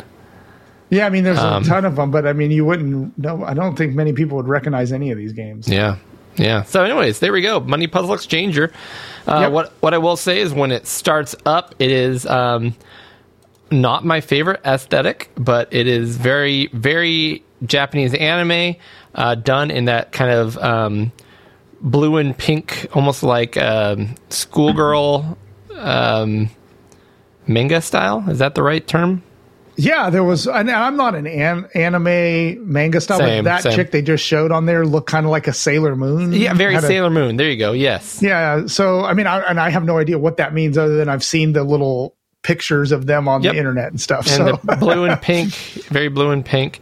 And I would say not quite as polished as it almost feels more like an Amiga game as far as the graphic design with kind of textures and sprites that don't necessarily match. The rare Amiga burn from Cody. Oh yeah. Yep. not too rare. Not too rare. But the game is the music is excellent. It's very Neo Geo. Yes. I feel like I was playing Neo Turf Masters or something like that. I loved the song or the songs and the music and the sound effects are that again, Japanese people yelling English phrases, more or less partially correct. And what I do like about this game, so it is very similar in that you can the base gameplay is you playing against another person or computer. So it's very similar to Puzzle Fighter in that respect. However, you always have the option to do solo play, in which it is a true falling block kind of equivalent to like a Tetris, where the pieces fall faster and faster and you're trying to keep up. And so you have two I ways used to play. that to try to get better at this game because I'm just going to spoil it. I was pants at this game. I was horrible at it. So. Were you? Okay. It took, this game might be very similar to Super Puzzle Fighter from my point of view in that you do have to practice it and get better. You have to, easy to get into, hard to master. And I've played this, multiple times a year ever since I built my arcade. But I've never put more than, 20 minutes into it, but always loved going into it. So this is the most I've ever delved into it. But nonetheless, the gameplay. So there's 2 buttons. I know Neo Geo, you got 4 buttons to use. You don't need C, you don't need D. You only need A and B. And long story short, A is going to take your character at the bottom of the screen, which clicks into place. There's, 7 positions, right, left to right, for money, for coins to come down the top of the screen. And they come down in full rows, so a full row of 7 across. If you want to, you can double tap down, and that will the rows will come down faster, so you have more to work with. But then, of course, you have less time to work with it because it's closer to the bottom of the screen, and you don't want those to build up and go below the bottom of the screen. But the A button will take a coin from the column that you're in and suck it down to your character. It'll, grab it, right? Or several coins if they're matches. Well, you'd hit it, yes. So it'll take a coin. If the coin behind that coin is the same type of coin, it'll bring down everything until it hits a new type of coin. So yeah, you'll take that. Now this is what I love about this game. So, and then B does the opposite, takes everything that you have in that order and shoots it back when you're ready to go to a different area and then shoot it all back. So you're moving coins from different areas and then shooting them back into a column. That's the gameplay. What I love about it is, so, for example, I'm looking at a screen right now where there's a row of 10s, 3 10s right here. There's 2 10s in the middle and 1 10 over to the right. You can go to each of those columns and take in all those coins. You don't have to be shooting them immediately. You can load yourself with 6 10s in a row and then shoot them. So what's the point of the game? You're exchanging currency. So the lowest currency is a 1. So if you can get 5 ones to touch each other, either vertically or it's orthogonally. Diagonal doesn't count, but if you have, 2 in one row and the next to that 3 in one row, that's 5 ones. They will become a nickel, essentially. They'll become a 5-cent piece. Well, how many 5-cent pieces do you need to make the next one, which is 10? 2. So if you have a 5, another 5, you shoot that and it makes a 10. How many 10s do you need to make a 50? 5 again. How many 50s for 100? 2. And then how many hundreds to make a 500, which is the biggest coin, which is the only one that doesn't really translate to American money. 2 500s will actually create $1 and it'll disappear off the board. So you're running around trying to organize coins to exchange them to the next currency. And the same thing, you can set it up where you create chains where those coins turn into a new coin, which connects and creates another coin, and then that coin turns into a new coin that creates the 5th coin, and it just keeps going. And when you're playing against another player, obviously that's going to throw more stuff on their screen, more stuff their way, so they have to try to deal with it faster. And then what I really like is the solo play, because when you're doing the solo play, let's see if I can find the final score here. Oh, it doesn't show a good example of it. But you get points for the amount of chains you get, the amount of total the biggest chunk of coins that you got off the board at one time. They have 5 different categories, so you're not just trying to stay alive as long as possible. You're working on 3 different or 5 different ways to score to get the max points in solo mode. What did I forget, Eric? I'll stop talking. Nope, I think you got the highlights here. One thing I find interesting in the Versus game is that the coin matrix that is coming down is the same for each player. Oh yeah. So yep. So it's very that's just one weird thing I noticed was it could be random, but it's not. It is the same on each side. So it really is who plays that specific board better is the person who's going to win, because you both have the same coins. There are 2 special coins. One is RU and one is ER. The green RU tile will rank up all coins of the same denomination. For example, all 10 coins will become 50s, so it ranks them up. The ER one will erase all coins of the same value. So if you collide that with another one of like a 10, it'll erase all the 10s. I think that's about all you really missed. I mean, those are the only 2 special coins that are out there. Yeah. I mean, that is the game. It keeps track of your lines. I'm watching 2-player. When you're playing 2-player, the animation behind, in the background of your gameplay area is where the character animations are happening, and they're excited or upset or distraught or whatever. But kind of your typical bizarre anime characters doing over the top acting. And the same thing, if you want to try to play through against a computer, there's 8 players to play against. So very similar, again, to Super Puzzle Fighter 2 Turbo. And in this game, originally, I was only able to get through 3 players on 1 coin. By the end, I was able to get to about 6 on 1 coin. And then I kind of had to coin feed my way to get to the 8th. And then I could not beat the 8th yet. But I want to. I really want to. I mean, as far as, I guess, gameplay curve, what do you think? Difficulty curve. Oh, the difficulty curve, I only got to the 3rd player. No matter how hard I tried, on 1 credit. Yeah. I had a weird blind spot to this game. I kept only focusing on vertical elimination, coins in a vertical row. Or am I saying vertical? Yeah, vertical row. Column, I guess. I really didn't focus on that you could branch out and do horizontal lines as well. Yeah. You know what I mean? And for some reason I had a mental block on that. That's not the game's fault. That's just me as a bad player in this game. Another thing is that just trying to do math in a game, not fun for me. I mean, I don't want to sound like I'm an idiot, but I'm sitting there trying to calculate in my brain, going, okay, I gotta make a 500 coin, so I really need 5 100s, and I am sitting here doing math, and I am failing miserably. I'm a much more language kind of English guy than I ever was in math. I was not the strongest math student, so and I know this isn't this is really basic kindergarten math here, but I mean, it was very difficult for me to be good at this game. Well, I think you touched on it because it took me a while to get better. I'm definitely not good at it, but and I've played it over the years, to be honest with you. So I think you play this game and at first you're like, I like the concept, but I'm not understanding how I get good at it. And then you just keep at it, and all of a sudden something will click.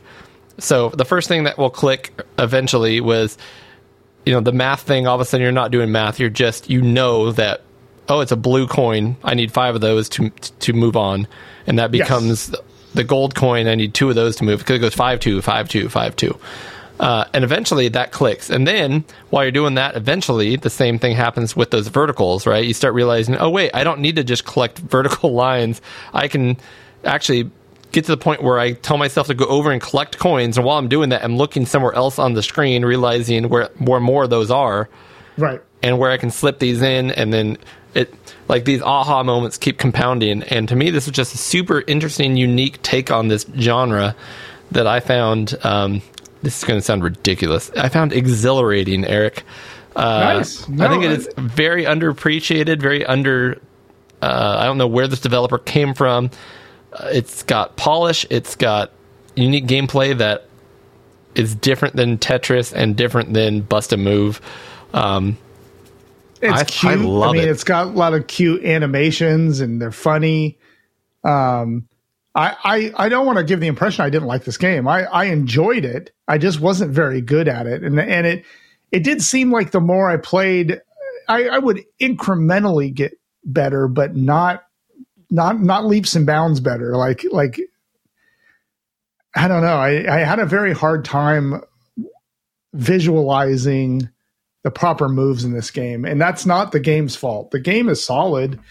And it's fun. And there's a lot of different modes to enjoy solo play, versus computer, etc. I think there's a lot to like in this game. I wasn't very good at it for some, and I didn't get much better at it. And I played it a lot during this session. So, and that's how I feel about Super Puzzle Fighter for me. Yeah. So,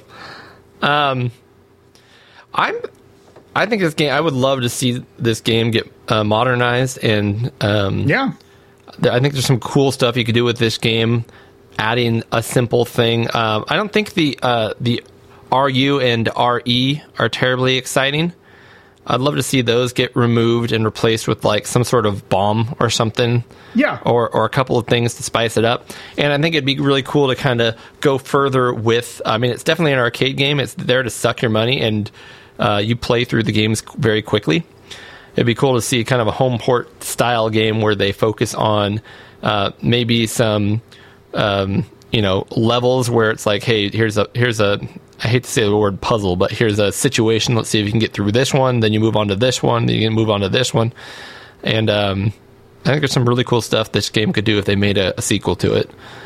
And maybe they did on the home ports. I don't know. I'm going to look into them. And some of the more cosmetic things on this game, like the Super Puzzle Fighter 2 Turbo, there is like a little grid that shows enemies or the people you're fighting against.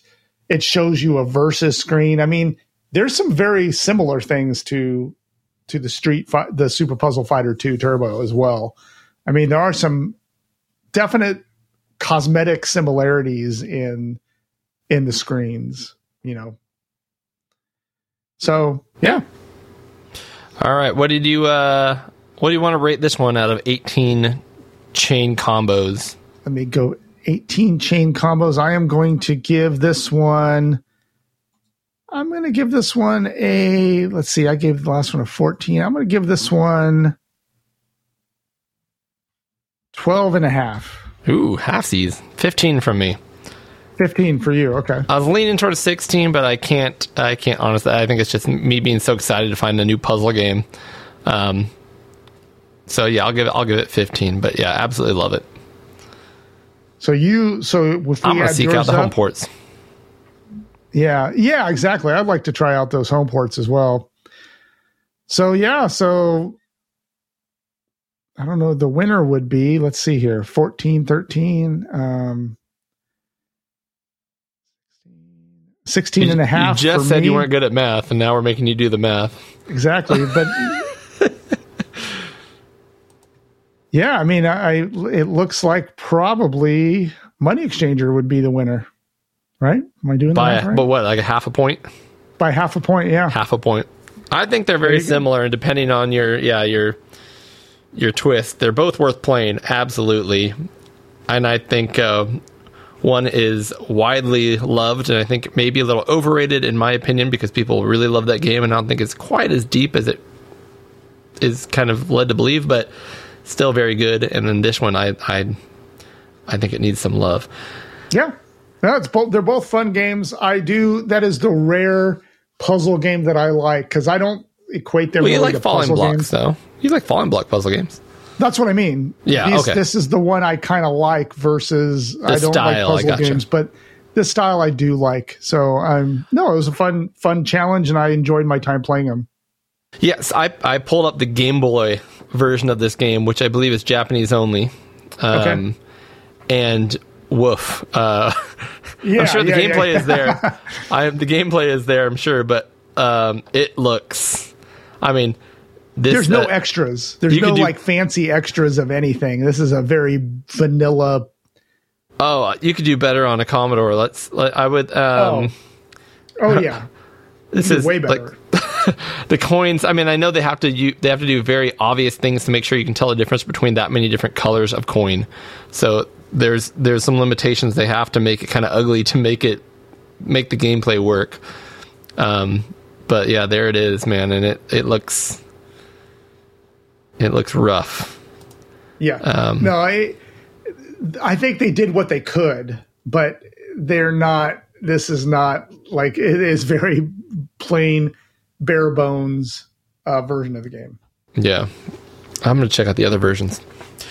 Go. Eric, appreciate you, buddy. Merry Christmas. Yes. As of the release of this show, Christmas will be in 10 days. Yeah. And, hope you have a blessed rest of the year with your family. And you too. A great 2024, which we'll talk about on the next episode. Comes out on the 30th. Tim will be joining us. And, again, we've got Eric's Take, a game show. We're going to catch up. 6 good games with snow in them. And our best of 2023 on the on episode 121. Should be a big episode. Perfect. So let's get those last beers of the year ready. And for you and I, Eric, it is but minutes away. For everyone else, we'll see you in 15 days. Yep. And until then, remember, it's dangerous to go alone. Thank you again for listening. You can find episode information and show notes online at pixelgaiden.com. Please follow us on Twitter at pixel_gaiden. And you can also follow Eric at The Project. That's DUH Project. You can also follow Cody on Twitter at Oddball49. That's ODDBA1149. You can reach Tim Drew as well on Twitter at Sanction. That's SANXION. If you're interested in supporting the show financially, please join us at our Patreon account. That's patreon.com/pixelgaiden. Please leave a review to help get our podcast listed higher up on the show rankings. We would also love to hear from you with any comments or input. So hit us up on our email at podcast@pixelgaiden.com.